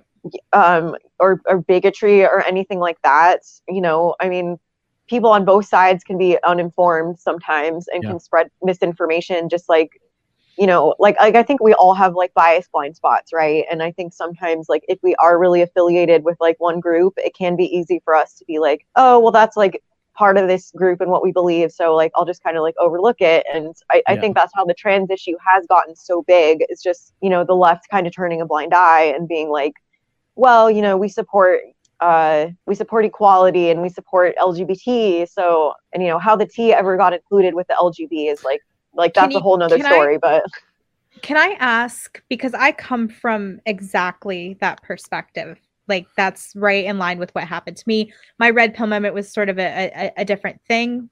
But similarly, I was, it was a paradigm shattering, and people who I thought were my friends, like, rounded on me really fast, and it was traumatic in a way. But I see that culture, even though I stepped back, kind of like continuing and leaving me behind, whereas my values didn't really change. That whole paradigm just sort of like kept moving. Left you. And it left me. And I'm wondering, and I wonder this aloud a lot, do you think there's a high watermark? Do you think there's a place where people come to their senses and turn around and say, okay, we've gone way too far. We've allowed this to like completely overtake everything, and we need to reclaim some rationality? Or do you think that there is no ceiling? Right. Well, you know what? I think that you know, not to push this like too much, but I really think that this trans issue is a ceiling for some people. Like, I think when some people learn that kids are being medically transitioned, and you know, kids are being put on puberty blockers as young as 10 and having surgery at 13, and some of the stuff that's going on, or you know, the rapists in women's prisons, like that's another big hot button issue. And yeah, I think that is kind of a peak moment for a lot of people. You know, there's like some other issues as well that I'm not going to go into detail, because I feel like I am most informed about like the gender issue, and I do have my opinions on other stuff, but I don't necessarily want to talk with like authority on that or anything, you know. Yeah, that makes sense. But yeah, I think for some people there is a ceiling, but I think that there are some people who are honestly fueled by narcissism and they have to be right. And I think that, you know, there's just this belief like among leftists, like we are the party of morality, like we're the party that cares about others, and like the other side is evil. And like, I think believing that like also leads to you believing that you can do no wrong, and that like your party will always be right. And so that really scares me as far as like the trajectory of the left. And like, that's why I really don't support like the leftist politicians anymore. Like, I don't feel like voting for them would represent my beliefs. And I mean, honestly, even just the whole transitioning kids issue, like that's our future generation right there, right? Like this is who's going to be caring for us when we get old, and like worry about that a little bit. Who is the future of our country? And it's like we are sterilizing them, and we are giving them brain damage, and it's, you know, it's this really like crazy cultish ideology that is being pushed as facts, and that is what kids are now being indoctrinated with in schools. So it's especially like I'm in California, you know, so it's really, really, here is a severe case. Like some of the craziest laws are like in this country. Other states, like I'm happy to see that they're starting to try to protect trans identified children, and they're trying to preserve, you know, female sports. And like, you know, people think I'm like super conservative because of that, but I mean, I just think it's right and it's true. Like, it's not about whether it's like a red or blue issue.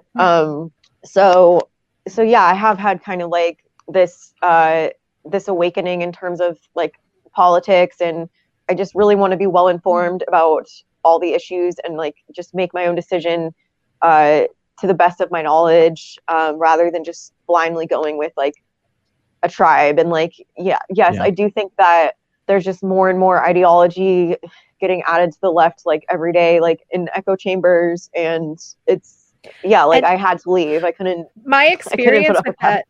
My experience with that too is like the ever-changing terminology is purposeful. There's a sense of power that comes with it, because if you know all the correct terms, you're in the in group. Yeah. And so when that set of terms is constantly changing, just your regular everyday kind of like normie person who wants to go along to get along could never possibly keep up with all of this. Yeah. So you've always got this thing that you're like hanging over people's head, like the sword of Damocles, which is like, oh, you didn't really, you're actually a bigot and you didn't even realize it because you didn't know what XYZ term was. And guess what? That means that you're one of the bad people. Now I've got this cudgel that I can like beat you into submission with, because nobody wants to be a bigot. Nobody wants to be called a racist. Nobody wants to be called a homophobe. They are not any of these things. And the people accusing them of it know that these people are not any of these things, but they know I gain power if I accuse you of it. And if you're accused, you will bend over backwards to do anything that I want you to do. Yeah, I think this is one of those things that like is very evident in the gender conversation, but so much of it is so beyond the pale that most people don't even want to deal with it. Most normal human beings don't want to deal with it. But I think the best examples of this are in the race conversations. Such as, like, you know, there has been a shift in language on how to refer to people who are Black. So at one point it was, you call them African Americans. That's not in vogue anymore. It became calling them Black. Yeah, calling them Black, and then it was calling them POCs. Then now it's BIPOC, BIPOC. Oh, right. I think so. Ever changing. Yeah. And if you listen to the people who were on the forefront of it, who are pushing the ideological in-group signaling, there's the term foundational Americans rather than even Black or white or BIPOC or POC. So it's always it's a target that's always moving. It's goalposts that are always changing. Yeah. And it's I think that race it's one of those that started taking the backseat because a lot of people were using the word racist so flippantly that it lost all meaning. And so I do think that there has been a concerted shift in the conversation there, but I do think that there's competing narratives between race conversation and gender conversation that I've noticed.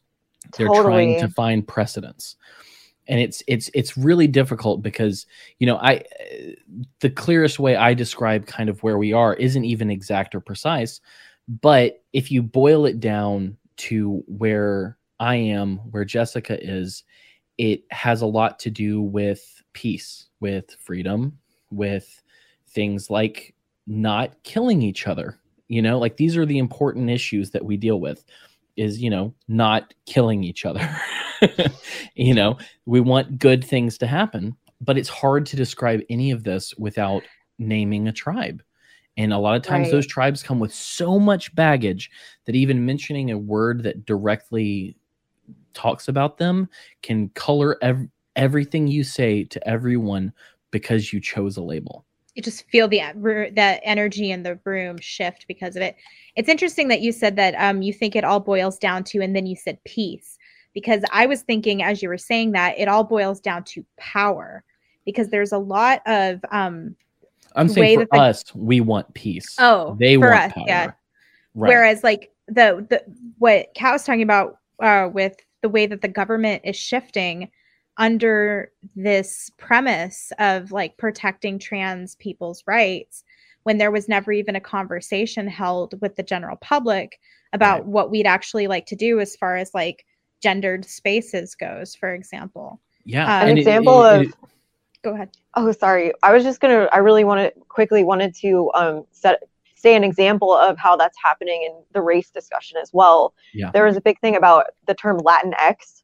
Like, yeah, that's what I was going to go to as well. Got thrown around like a lot. I don't know if it was written into legal documents or not. I'm not sure about that, but I know I was hearing it on campus at UC Santa Cruz all the time. Hispanics hate it. And yeah, like it's not even a letter that's like in their language, and like they were not asked.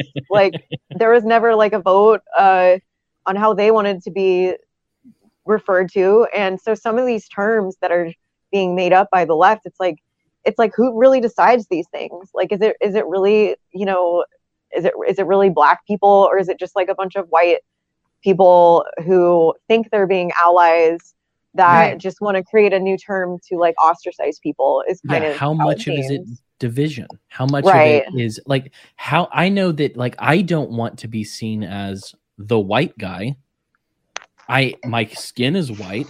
I have a lot of heritage that's very white, but is that how I want to be seen, or do I want to be seen as an individual? Like, that's inherently, I want to be seen as Cam. I want to be seen as my specific circumstances. I want to be seen as my specific needs, desires, etc. And how it seems incredibly unfair, which fairness is, if you really look at it, is kind of like a non-term. Because how do you describe fair? Because it's always an assertion. But what is reasonable? What is it that people want and have said that they want, or didn't even know they needed to express that they want? But there are people at the top who are like, oh, so you're from Mexico. Oh, you're from Honduras. Oh, you're from Colombia. So you are Latinx, if you want to say it phonetically. Like, how is that something that's reasonable to push on people? This is the same discussion, I think, as when I said that I have a certain distaste for the word cisgender. Okay, so with the Latinx thing specifically, I've looked a little bit into this. A lot of the people who initially introduced that term are themselves of Latin heritage, but they are Americanized people whose grandparents or parents may come from Latin countries. They may have Latin in their heritage, but they're very much liberalized, Americanized people.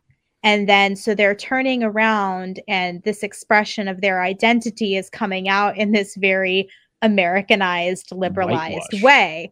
Whereas if you go and talk to people who are coming from Honduras, who are coming from Colombia, who are coming from Mexico, and you bring this term to them, who actually like are fully Latin in the sense of like they have arrived here as immigrants, they don't understand this terminology. And it seems, at least from some of the like the videos and the things that I've read, it feels to them very robbing of their identity. So it's sort of like this blending of Americanization, liberalization, and Latin identity that has come up with this like sort of third thing. So it's no longer Latino, it's no longer American, it's something other, which is Latinx. And I don't think that those people don't deserve to have a specific identity unto themselves, but they do not have the right to impose it on either Americans or Latino people when it is just specifically their subsect of a thing. And these are also like come from the university. It's very, very specific to university educated second or third generation Latin Americans who are very liberalized and Americanized. And so there's layers of culture being implanted in here that no, you're not just Latino, you're also American. And that's where this whole X is coming from. Right. Let me ask you a question. And I forgot it. Yeah, because we're 2 hours in and we've been drinking. So now comes the stuttering. Oh, that's what it was. There we go. Well, no, this is pure ADD. But okay, so you had said that a lot of people are narcissistic and they want to be right. And what I would posit, which I kind of posited in your introduction, is I would say that a lot of times maybe narcissism plays a role insofar as people want to feel justified in whatever they're saying, whatever they believe, etc. But how many people do you think that it is a well thought out or well researched position rather than programming? Because it seems to me that a lot of the people who I've seen on some of your TikTok comments that are not responding from a place of thought, but they seem to be responding from a common script. Right. That's a great point. Yeah, I think a lot of like the younger people, because like sometimes it's like someone will be super rude to me on TikTok and just parrot like the talking points of like trans activists while like insulting me, right? And that happens a lot. And then I look at their page and they're like, you know, a 15-year-old or something. And like usually I'll just block them because I'm like, you know, they don't need to be seeing my content anyway. Like, I don't know, like your brain isn't fully developed until 25. Like the prefrontal cortex isn't even fully developed until 25. So, you know, they're not going to understand. Like it's, so it's, you know, mostly the kids. I don't know if I would call them narcissistic. I think they are more programmed. And I think that they have a high incentive to believe in this trans ideology because, you know, it is a form of self-harm, right? Like it's an immediate relief for an emotional and psychological pain that is deeper. Sorry, go ahead. No, I was just going to say the way you described that just then, an immediate relief for a psychological pain, actually reminds me of how my mother would describe suicide, which was as a permanent solution to a temporary problem. Yeah, well, you know, self-harm too. Like even if the person doesn't go all the way with that, I mean, if you're cutting off body parts and, you know, you're taking drugs that cause, you know, with puberty blockers, they're particularly dangerous because they don't just cause brain damage, they cause the brain to never develop in the way that it's supposed to develop. And there is limited research on this, but you know, during puberty is when your brain goes through, like, it's not just when the sex organs develop. It's there's a particularly timed sequence of events, you know, where your estrogen, your testosterone increases, and the brain is making changes at the same time, responding to these like very specific levels of these hormones. And also your bones are thickening up and your growth plates are closing, and your bones are increasing in density. So there's all these like particularly timed events that are happening. So that is actually osteoporosis. Yes, absolutely. I mean, because during the teenage years, and I think early 20s as well, I'd have to look up at the exact age, but there's a particular period of time where you're supposed to have a dramatic increase in bone density. You know, it's where your bones stop lengthening, they stop growing, and they close off and increase in density. And that's supposed to be your bone density for like the rest of your life. And people who were on blockers, not only did the density not increase, but it actually decreased while they were on the blockers. So then, you're going into your 20s with low bone density. You're probably going into your 30s with osteopenia. And it's just, you know, even grown men, even fully grown men that were on puberty blockers, I think for prostate cancer or some other health condition, obviously, that isn't related to puberty. But there's been studies that showed they had an increase in bone fractures as well. So this is a severe form of self-harm. And so these kids are thinking they want these things. They are, you know, saying, I hate my body so much. I want to transition. A lot of them are actually self-harming and cutting themselves as well. You know, they're having surgery sometime as young as 13. And so for them, I think they are indoctrinated, and it's just them trying to feel better, honestly. And when someone challenges that, they tend to lash out because that's taking away their coping mechanism. And I'm sorry, go ahead. I'll just finish up really quick. But just to compare that with the activists, they're the ones that I think are, a lot of them are very dangerous, narcissistic, sociopathic, cult leaders. Yeah. Like, I think that they actually target kids, and you know, a lot of them probably have other paraphilias besides just autogynephilia or whatever. I think a lot of them are actually, well, I don't want to sound too conspiratorial, but I'm where going you to go have ahead one and before you say paraphilia. it, yes, we're with you. We understand. We're with you. Okay. Well, I just see, you know, I see the sexualization of kids, and the fact that they're pushing for discussion of, you know, sexual concepts and things younger and younger, and they're fighting so hard to get this taught in schools.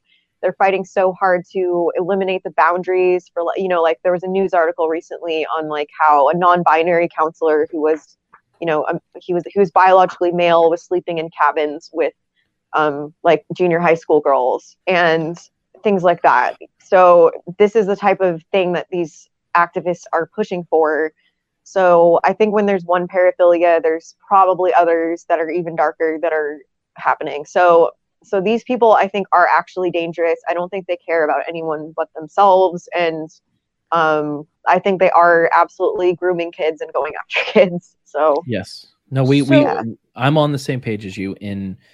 I think that it is prevalent in academia, particularly philosophical areas of academia, it seems. But it's also just through the paying attention to history. It is prevalent both in Hollywood and it is prevalent in the government. And I could talk about that all day. I won't. But this is not something we haven't noticed. I do want to ask you, being that you were a young person who went through this, and your parents probably did what I think most parents would do if their kid came to them and said, I feel like I'm the wrong gender, taking you to a doctor who identifies themselves as a gender professional. And as we heard you describe earlier, this person within a single appointment affirmed this, which, I mean, when I was a young person, I remember, I don't know if you guys remember that show Real Sex 25 on HBO, which is where most people in my generation learned about sex from. But because our parents were too afraid to talk to us about it, and schools only taught abstinence only sex ed. So if you wanted to learn about like the world of sex, there was a show on HBO called Real Sex 25.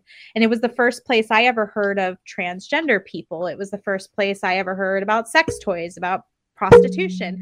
I was probably way too young to be watching this program, just like any other, you know, young teen at the time. But you have curiosity about your burgeoning sexuality. And so you go to these sources because your parents are either ill-equipped or unwilling to talk to you about it. And one of the things I learned on Real Sex 25 about gender transition or transgender at the time was that it took 12 years of psychotherapy before you would be affirmed as the opposite gender and allowed to go through the process of surgical transition. So a lot of people in that day and age were actually flying to places like Thailand and other Asian countries in order to receive gender, what we now call gender affirming surgeries. Because in the United States, you would have to go through a minimum of 12 years of psychotherapy before you would be given permission to go through this extreme body change. Now we have self-affirming transgender, where you decide for yourself that you're transgender, or a doctor who you as a parent probably very innocently say, okay, my kid has come to me. They said they don't feel like they're the right gender. I'm going to take them to a doctor. That seems a very reasonable, rational response. As we've learned, these doctors are not necessarily trustworthy in terms of the care of our children. So in that light, if I'm a parent and my child comes to me and says, I don't feel like I'm the right gender, what do we do? Yeah. Well, the first thing is to not take them to a gender therapist. They cannot be trusted. They are not impartial about, like, they're definitely ideologically motivated. Right. So far, I have not heard of anyone that they did not affirm. Right. So, you know, every trans kid, I haven't fact checked the statistic exactly. So like, don't quote me on this, but I know it is a high number. But I read that every kid that becomes a trans kid and medically transitions equals $1 million for the pharmaceutical industry over their lifetime. So I think a lot of these organizations, you know, a lot of these providers are trying to make money. You know, for some of them, I really think that's what it is. And for some of them, I think they're just afraid of losing their job if they don't affirm, because that's what trans activists are pushing for. And they are bullying people and threatening people. You know, they've already gotten people sacked from academia and just, I mean, they have a lot of power, and some of these trans lobbyists are actually very well off, and they have millions, some of them billions of dollars. So they have the power to cancel people and make them lose their jobs. So, you know, even doctors that are not like gender doctors will affirm just because they're afraid to lose their job. So yeah, unfortunately, like, I don't have any like simple answers. Sure. But, you know, exploratory therapy, I think, is really important. Just finding someone for your kid to talk to who isn't going to immediately affirm, and which is, you know, it's harder and harder these days. But, you know, I feel like talking to the therapist beforehand and asking them their thoughts on it and just trying to get a really good read on the person is important. And also, I just think it's so important. I think a lot of parents are being blindsided by this ideology, right? Like, they don't even know their kid is learning about this stuff until they come home from school and say, oh, I learned that some kids are born in the wrong body today. Or like, I learned, they're a 5-year-old saying like, oh, well, our teacher is non-binary and, you know, not only identifies as non-binary, but is teaching this ideology like in class. And, you know, there's been teachers of like young children posting on TikTok that they are teaching kids this stuff. I don't know if it's actually part of the curriculum or not. I think in some cases it is. Definitely in California it is. But I think parents need to preemptively like prepare their children for this. Like, you know, I don't have any children currently, but like I would like to have children, and I don't even know if I'm going to send them to public school.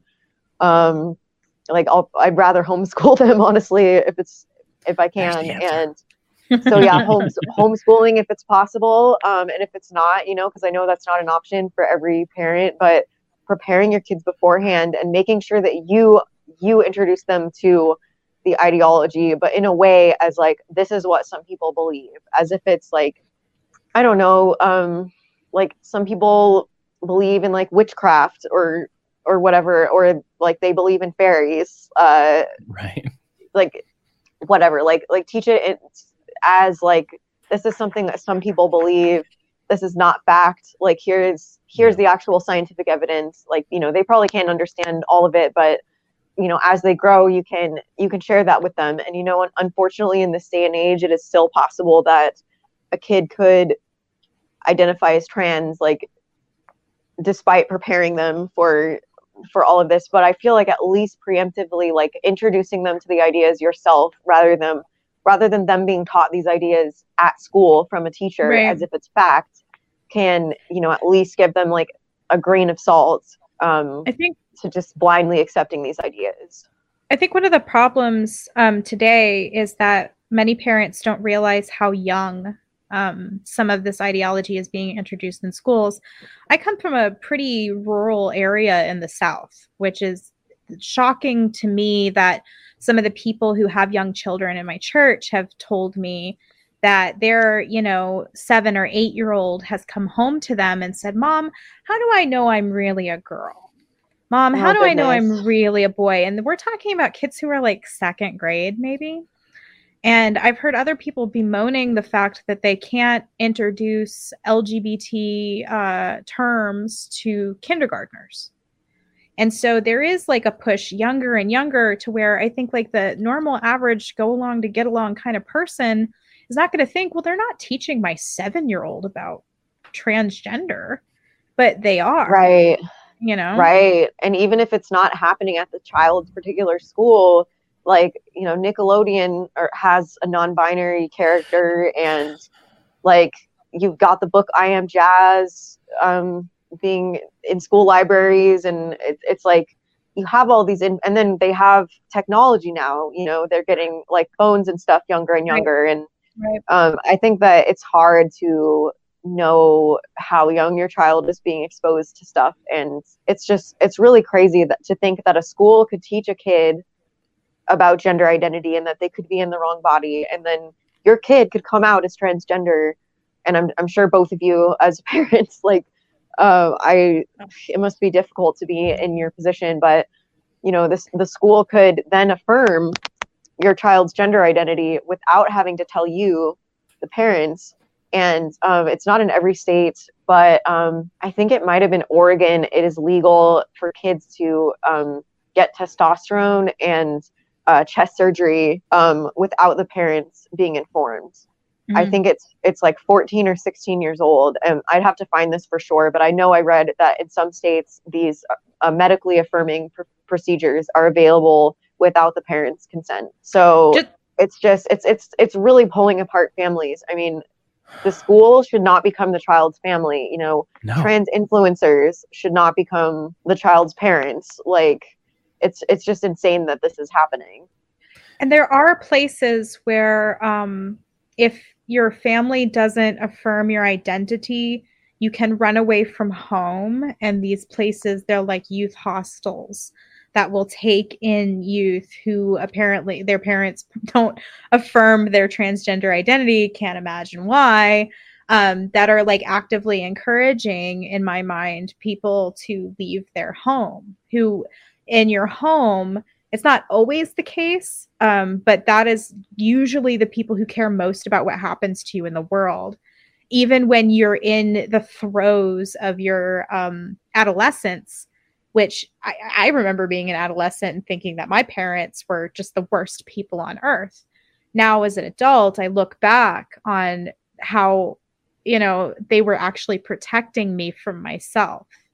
And I think that there's this idea being planted in young children's minds that says, if your parents don't go along with every thought that runs through your head, you can run away from there and be with people who will welcome you into their glitter family, who are in fact people who are grooming you to be abused. Right. And told that your parents are horrible. Oh, sorry. Go ahead, Cam. No. You're good. I was just going to say, Jessica, what's that Stalin quote about schooling? Or is it Lenin? Man, I can't remember off the top of my head. You go ahead. I'm going to Google it real quick. Go. Yeah. So, but I do think that there are people who have, you know, I'm trying to think of a genteel way to say this, but I guess I just won't. I think that there are people who are looking to victimize your children, who are taking advantage of this ideology, who are convincing vulnerable kids who are having identity issues that they can run away from home into the bosom of people who will eat them alive. And do not care what happens to them, do not care about their futures, do not care that they will be 4 times more at risk for suicide, 4 times more at risk for heart attacks and ovarian cancers. This is not what's running through these people's heads. And not only that, even if they're not looking to groom you for some kind of purpose of their own, they want you to go along with something that is affirming to their own identity. And this is just kind of like my read on the issue. Absolutely. Go ahead.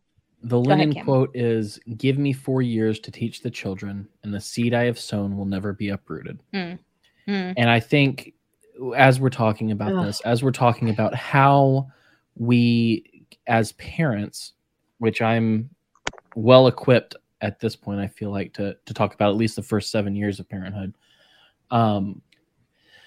These people they have this mindset. And so obviously to me, the best answer is homeschooling. The best answer is to remove this sort of influence, this sort of grooming, this sort of ideological indoctrination from your children in any way that you can. I think that the best possible way is homeschooling. Like you said, that's not for everyone. Not everyone can do it. Not everyone can pull it off. But it seems to me that where you are not nurturing your children Someone they will else's. find a way to do so. Mhm. And so I don't know, like you guys haven't had little boys and little girls running around your house, but let me tell you, the gender differentiation is so natural. It is for I maybe I'm lucky, but all of my kids, all of my boys are friggin' boys. All of my girls are girls. And so I feel that as a parent, my job is to affirm them where they are. So if I'm not affirming them in their identity and letting them know that, yes, my oldest son is a little bit sweeter to the girls, that yes, nurturing a child is a manly trait because you've seen me model it in your life, and that is not a bad thing. That is not a feminine thing, and femininity isn't bad. It's good and beautiful in its own way. But I don't know if you saw me. I just literally caught a fruit fly in my fingers and flicked it off the side of the screen. That's Jedi as fuck, dude. Yeah. Oop. But we said we were gonna swear. Your child is the most important outside of your spouse. I feel like that is important to say. Outside of your spouse, your children are the most important people in your life. They are the people that you are giving and imparting identity to. And if you aren't modeling it, if you aren't affirming them in who they are and how that connects to themselves as a man, as a woman, you are going to find these nefarious people with their own malicious plans. They're giving them an open door to come in. So as a father, and this is gendered as hell, my job is to protect my children. My wife's job in a lot of ways is to nurture them. We both do both. However, there is the gender differentiation of mama bear versus papa bear, which is mama bear is willing to fight over anything. Like mama bear goes into action immediately. Papa bear assesses the risk and then destroys. And so as a man, as a woman, if you're not, I think maybe, and hear me out here, because I'm thinking this on the fly. Your job as a parent is to be secure in yourself. If you are not secure in yourself and in your identity, there's no possible way that you can impart secure identity and attachment in your own children. It's not possible. Holla. It's not That's possible. Amazing. Yeah. I am in charge of me, and from there flows my charge of my children. And I love them. And if it's not something I would want to deal with, if it's not something that I want to put myself into, if I don't want to have to fight battles, I need to know where my strengths are, and I need to be able to fight, and not only fight, but model that fight for those children. And so the most important thing is your children in a big way. But if you are incapable of your identity, of your security, and of your ability to share who you are, kids will never be. It's impossible. It's impossible to impart into someone else something you do not have. Yeah. So I'm just going to say right here, if you are not secure in your identity, I'm going to curse. Get fucking secure, because you cannot share what you do not have. An empty bucket cannot fill other empty buckets. I've been thinking about that. I don't know if it's in the Bible or not, but I think that it is. That Probably. charity begins at home. It's not in the Bible, but it's not in the Bible. Okay. Yeah. I thought that's where it came from. But I've been thinking about what that really means. And I think that it's deeper than simply that giving to a soup kitchen or a Goodwill, getting the old clothes out of your closet. I think it's deeper than that. I think that is another word for love. It has to begin with yourself. You have to be charitable to yourself first. And then when you're charitable to yourself and you give to yourself and you make yourself secure and safe, then you can go about the business of making other people feel secure and safe, making charitable actions to the outside world. And I'm preaching to myself here. I'm preaching to myself here. In order for me to teach my children to make their bed, I have to show them how to make a bed. And if I'm not making my bed, I don't know how to do it. So I don't know if that meant anything to you, but there you go. There's my 2 cents. Just to clarify, Cam's got all the kids. I don't actually have children. Oh, I apologize. No, I thought you had said that you did have children for some reason. I when I was asking the question about parents, I did say we. So it's like completely understandable why you thought that. And also I'm of the age group where most of us have children at this point. I just don't happen to have them. But I kind of said, like, what do parents do? And I used we. But Cam's got enough for the both of us. So I would be happy to send you. We're covered. 2.5 of my children. I think we've covered different this. ones on a given day, right? Yeah, gotta. So I just want to say, like, any of the things that I might give as advice toward parents, I'm more asking than I have no advice for parents. I'm not one. So take what I say with a grain of salt. And I will tell you, everything that I just said was me thinking in the moment. And I think it's true. Freestyle, baby. But, I am still learning. I will keep learning until the day that I die.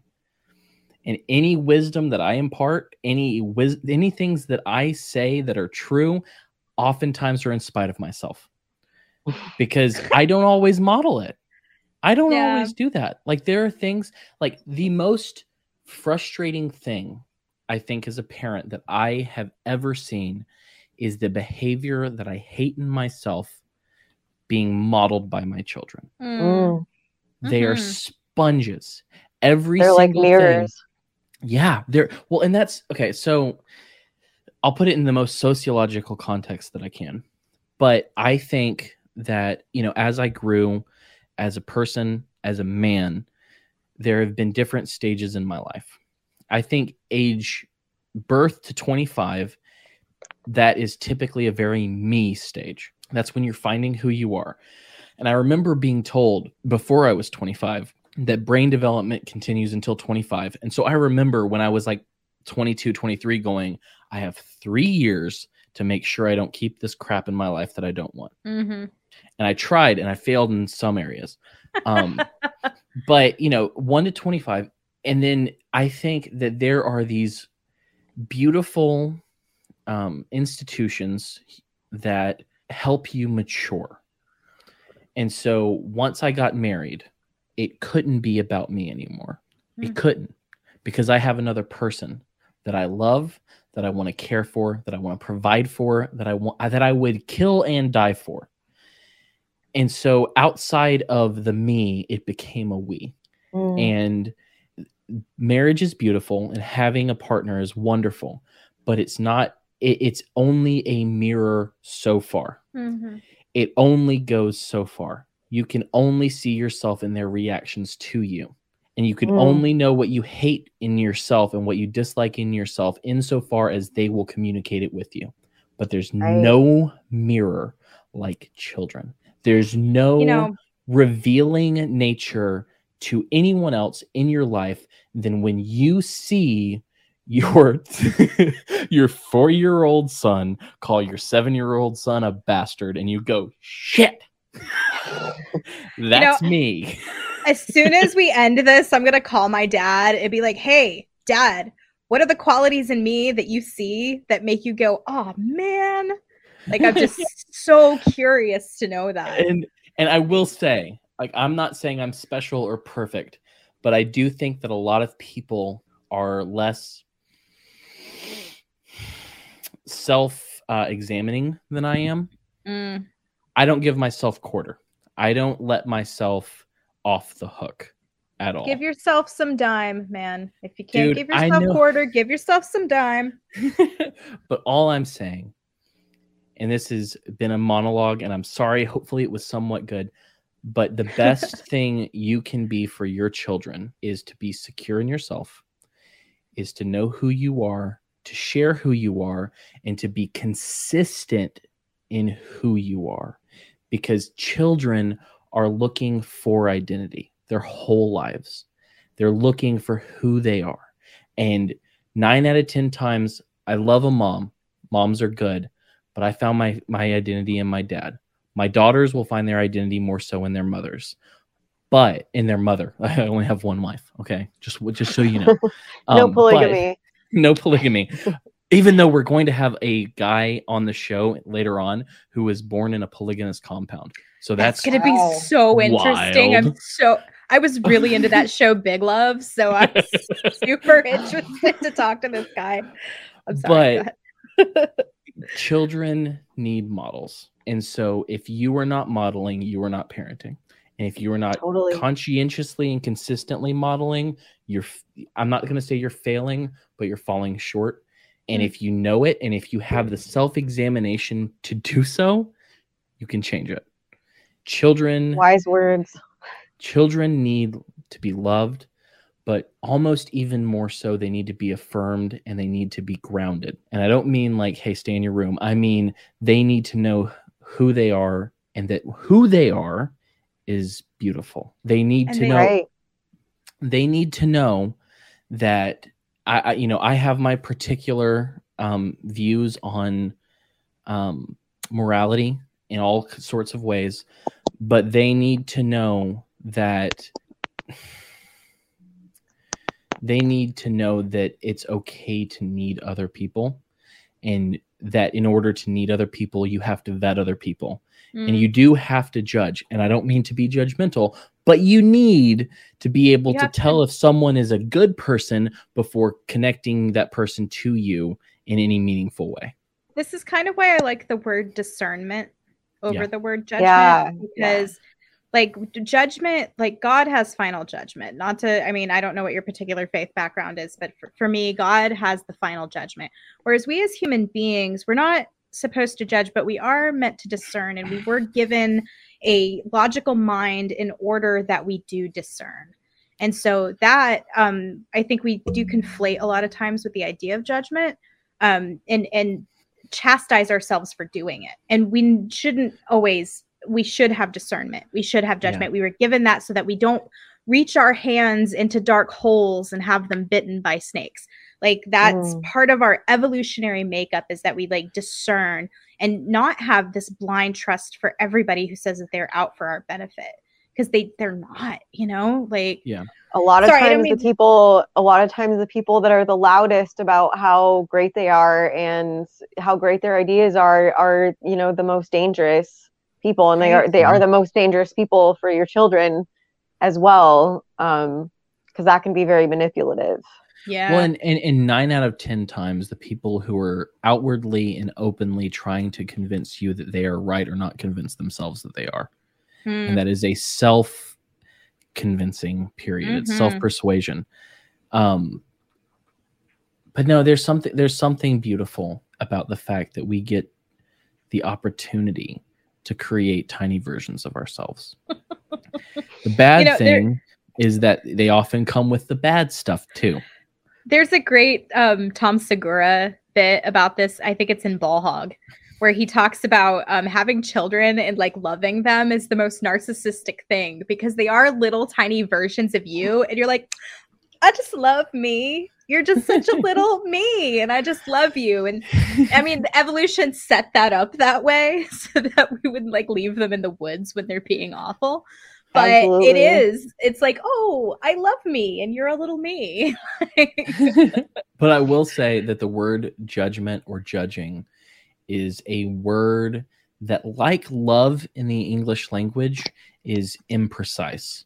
And we could use different words. Discernment may be a very good word for it, because it's like, I've had people say that are my friends, don't judge me. And I'm like, well, I've already judged you. Otherwise, you wouldn't be my friend. Because I have judged you to be worthy of my friendship.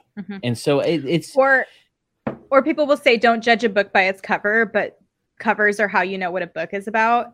And I'm not trying to read a book about like wood joining if I want to read a book about like romance. Of course you judge a book by its cover. That's the only way to do it. There was a book the other day that I commented about on Twitter that I got a lot of flack for. And it was because the subtitle of the book told me everything I needed to know about the perspective of the author and the lack of objectivity that was going to be in that book. And so, yeah, no, don't judge a person based purely off of how they look. Because, I mean, would you be able to tell that I'm a Christian with 5 children based on my tattooed arm? Probably not. But you can judge people off of their words. And a book cover, like a person, is going to tell you who they are. And when they tell you who they are, you should believe them. Mm-hmm. I know that's right. So, I'm so ready, like, after all of this, for the hope question. Like, oh boy, it's coming. I need it so bad. Okay, so let's get to it.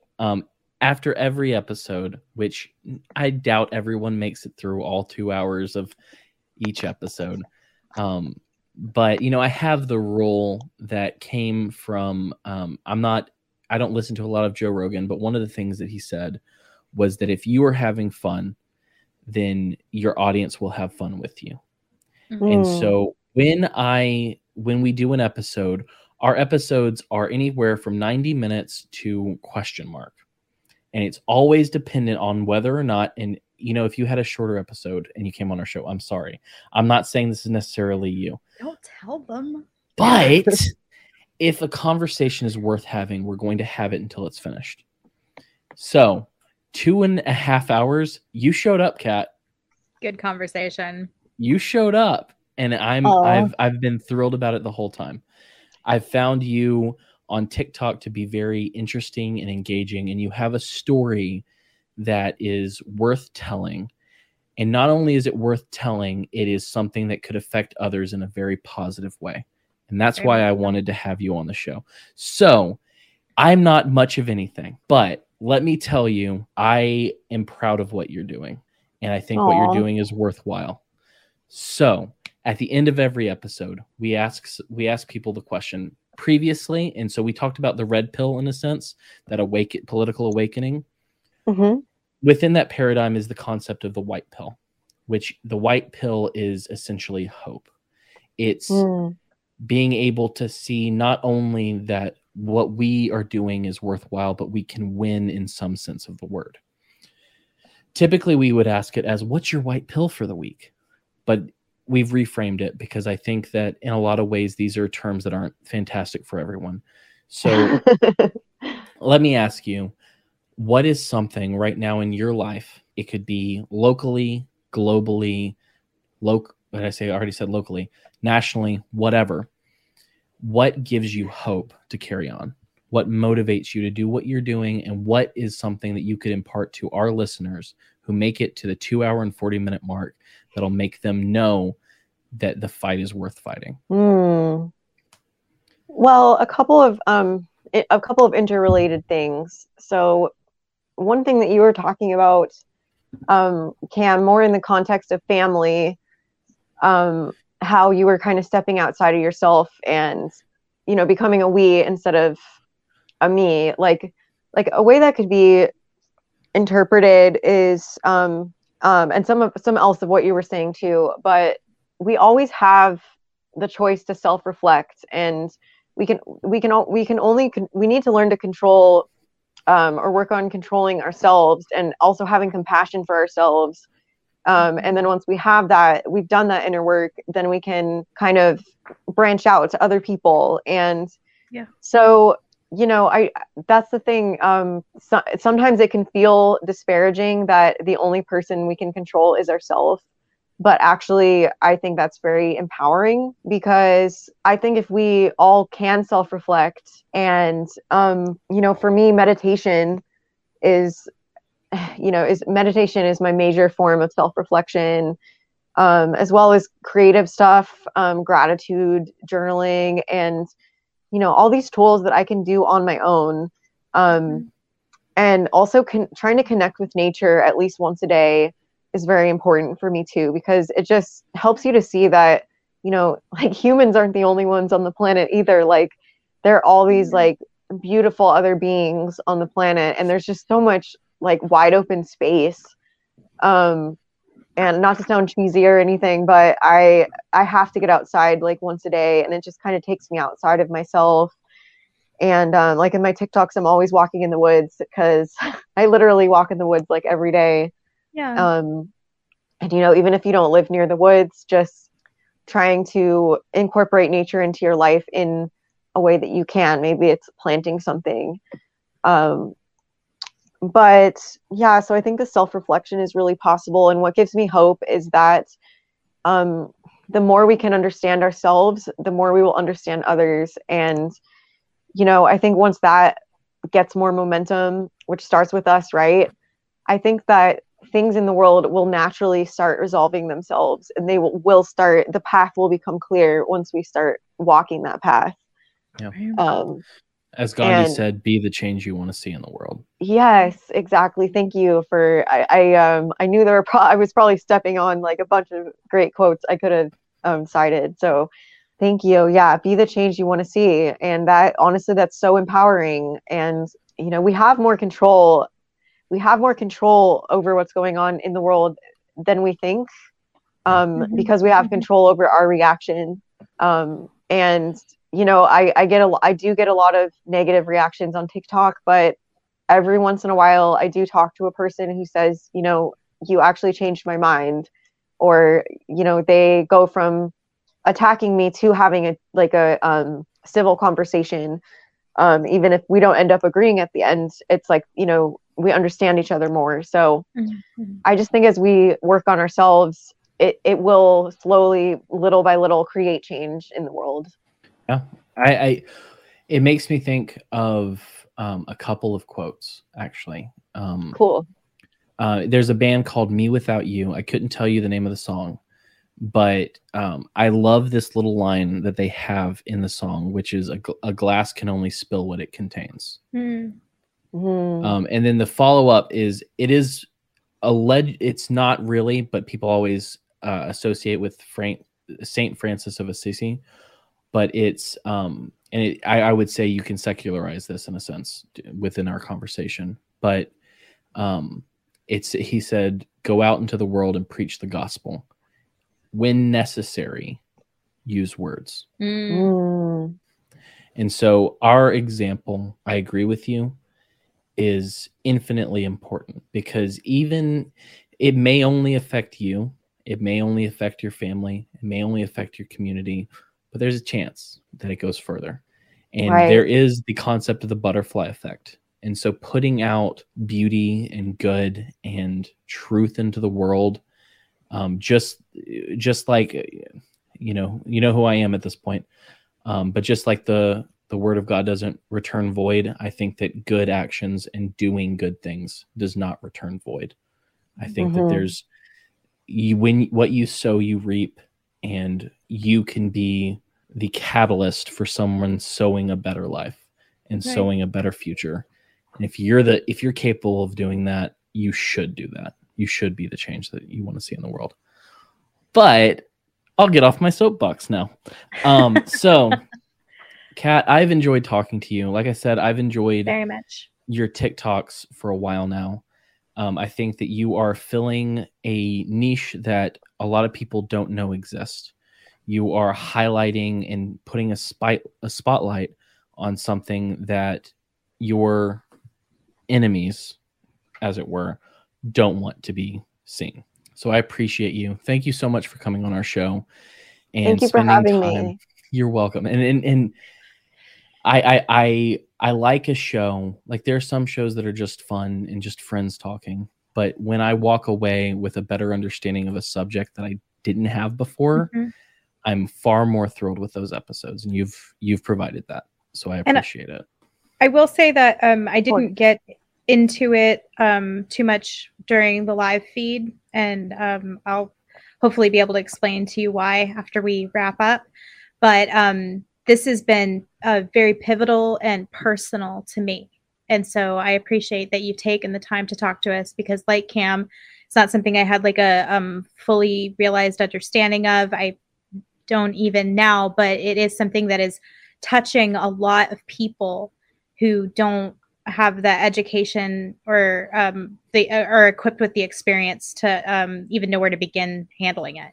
So I just think that, the work that you're doing is incredibly important for people that you may never hear from, will never communicate with you, but you're really, really helping people. And, you know, I personally appreciate you. Thank you so, so much. Oh, thank you, Jessica.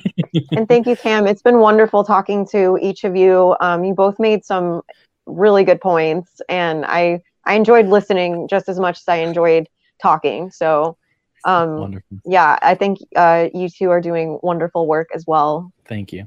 Well, what I'll do now is, since I didn't say this before we got on here, is I will pull you from the feed in a second and tell everyone what's coming up in the future. But before that, I want to make sure people can find you. So you can add to this list. It's not necessarily exhaustive, but I think that I found Cat on TikTok. So if you want to see what she's doing and see the things that she's saying and the different points she's making on TikTok, she's at cat_Cattinson. She's also on Twitter. I don't know how much she's on there. That's my main way to, shit post. So that's where I am. I just started posting more on Twitter, actually.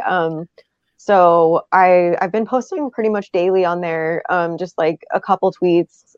So I'm still learning that platform, but yeah. So TikTok is like my most, well, I'm actually taking a little break, just a few days off of TikTok right now. But I will be back doing that daily.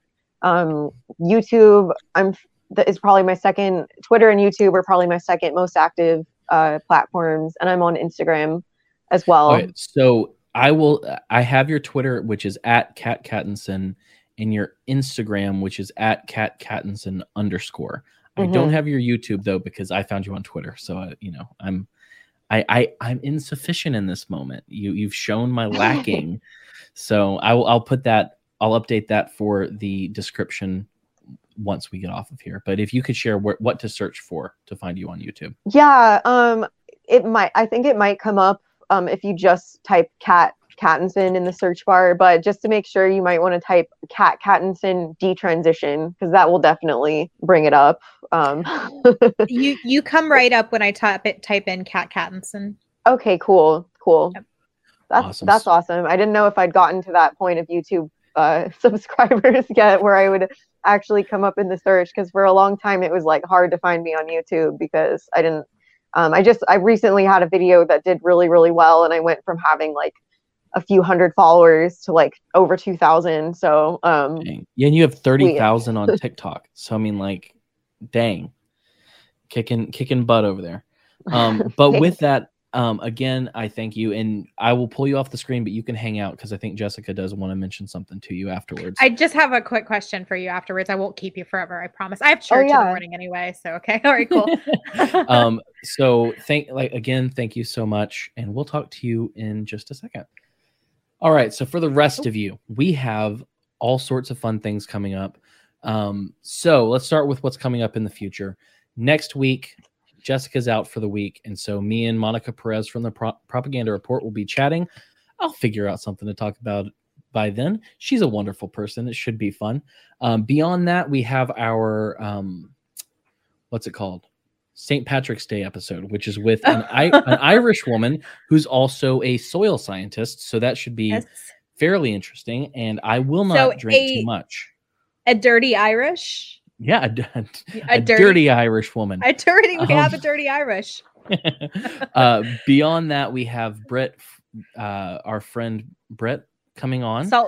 Salty Britt, Salty the Queen Britt, of Salt. The Queen of Salt, the patron saint of salt, Britt. Yeah. And as with every month, at the end of the month now, we are now having Brad Binkley from the Propaganda Report to come on the show to talk about things that we've learned during the month, as well as just to find out what we missed in the way of the corporate media and what they're trying to sell us. I don't watch the news on purpose. I don't either. Because they lie. The only time I watch the news is when I have to be on the Propaganda Report. But beyond that, let's see. If you want to see these episodes early, like Quest was able to this week, again, thank you, Quest, for that bottle of Redbreast 12-year. Oh my gosh, you've made my month. Thank you. Patreon.com/theMadOnes. We have Zoom calls. We have other things that if you want to connect with us more, I don't know why you'd want to, but hey, you might want to. like I said, we are the Mad Ones. Patreon.com/the Mad Ones. If you'd like to rep us, if you'd like to show off, if you'd like a nice mug with me and Jessica as Avengers characters, you can go to wearethemadOnes.com/store, pick up a mug, a shirt, or a tank top, because tank tops are the best type of shirt that you can own. And if you don't own them, I question your humanity. Beyond that, I'm on Twitter at HamCarlos because I said mean things about Justin Trudeau. And Jessica is at SoupCanarchist for now. It may change. We never know. We'll see.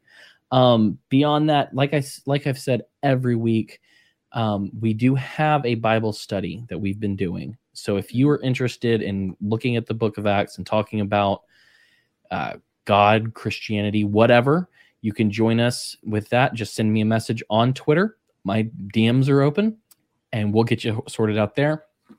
If you'd like to listen, we're themadOnes.com or your favorite podcatcher. We're on all of them. If you notice that we're not on one of them, let me know, because I've been very vigorous about making sure you can get to us. Past that, if you are listening, you can watch us every week on Wednesday at 8:30 p.m. Eastern time. We are live on YouTube, youtube.com/themadOnes. We're live on Rockfin, and we're live on Odyssey. Beyond that, I don't think I have anything to tell people. What you got anything? You got any final words of Hobbit wisdom for the people? No, not Hobbit wisdom in particular, but guys, if you are watching us on YouTube, please hit the subscribe button and hit like. That bumps us up in the algorithm, and we can get further and further up, so we can be as awesome and famous as Cat. And when you type our names into YouTube, it will actually come up as our channel. That Instead would be of some dang musical. Right. And so and share us with your friends. And share us with your friends, because they're gonna love us too. I mean, we are just the best talkers. We've got chemistry for days. I give the best introductions to guests you've ever heard. It's true. So with that, I will leave you with my typical nonsense, which is not nonsense. I think it's true. No, it's not. It's true. You have a chance to be a light in the world. So go light it up.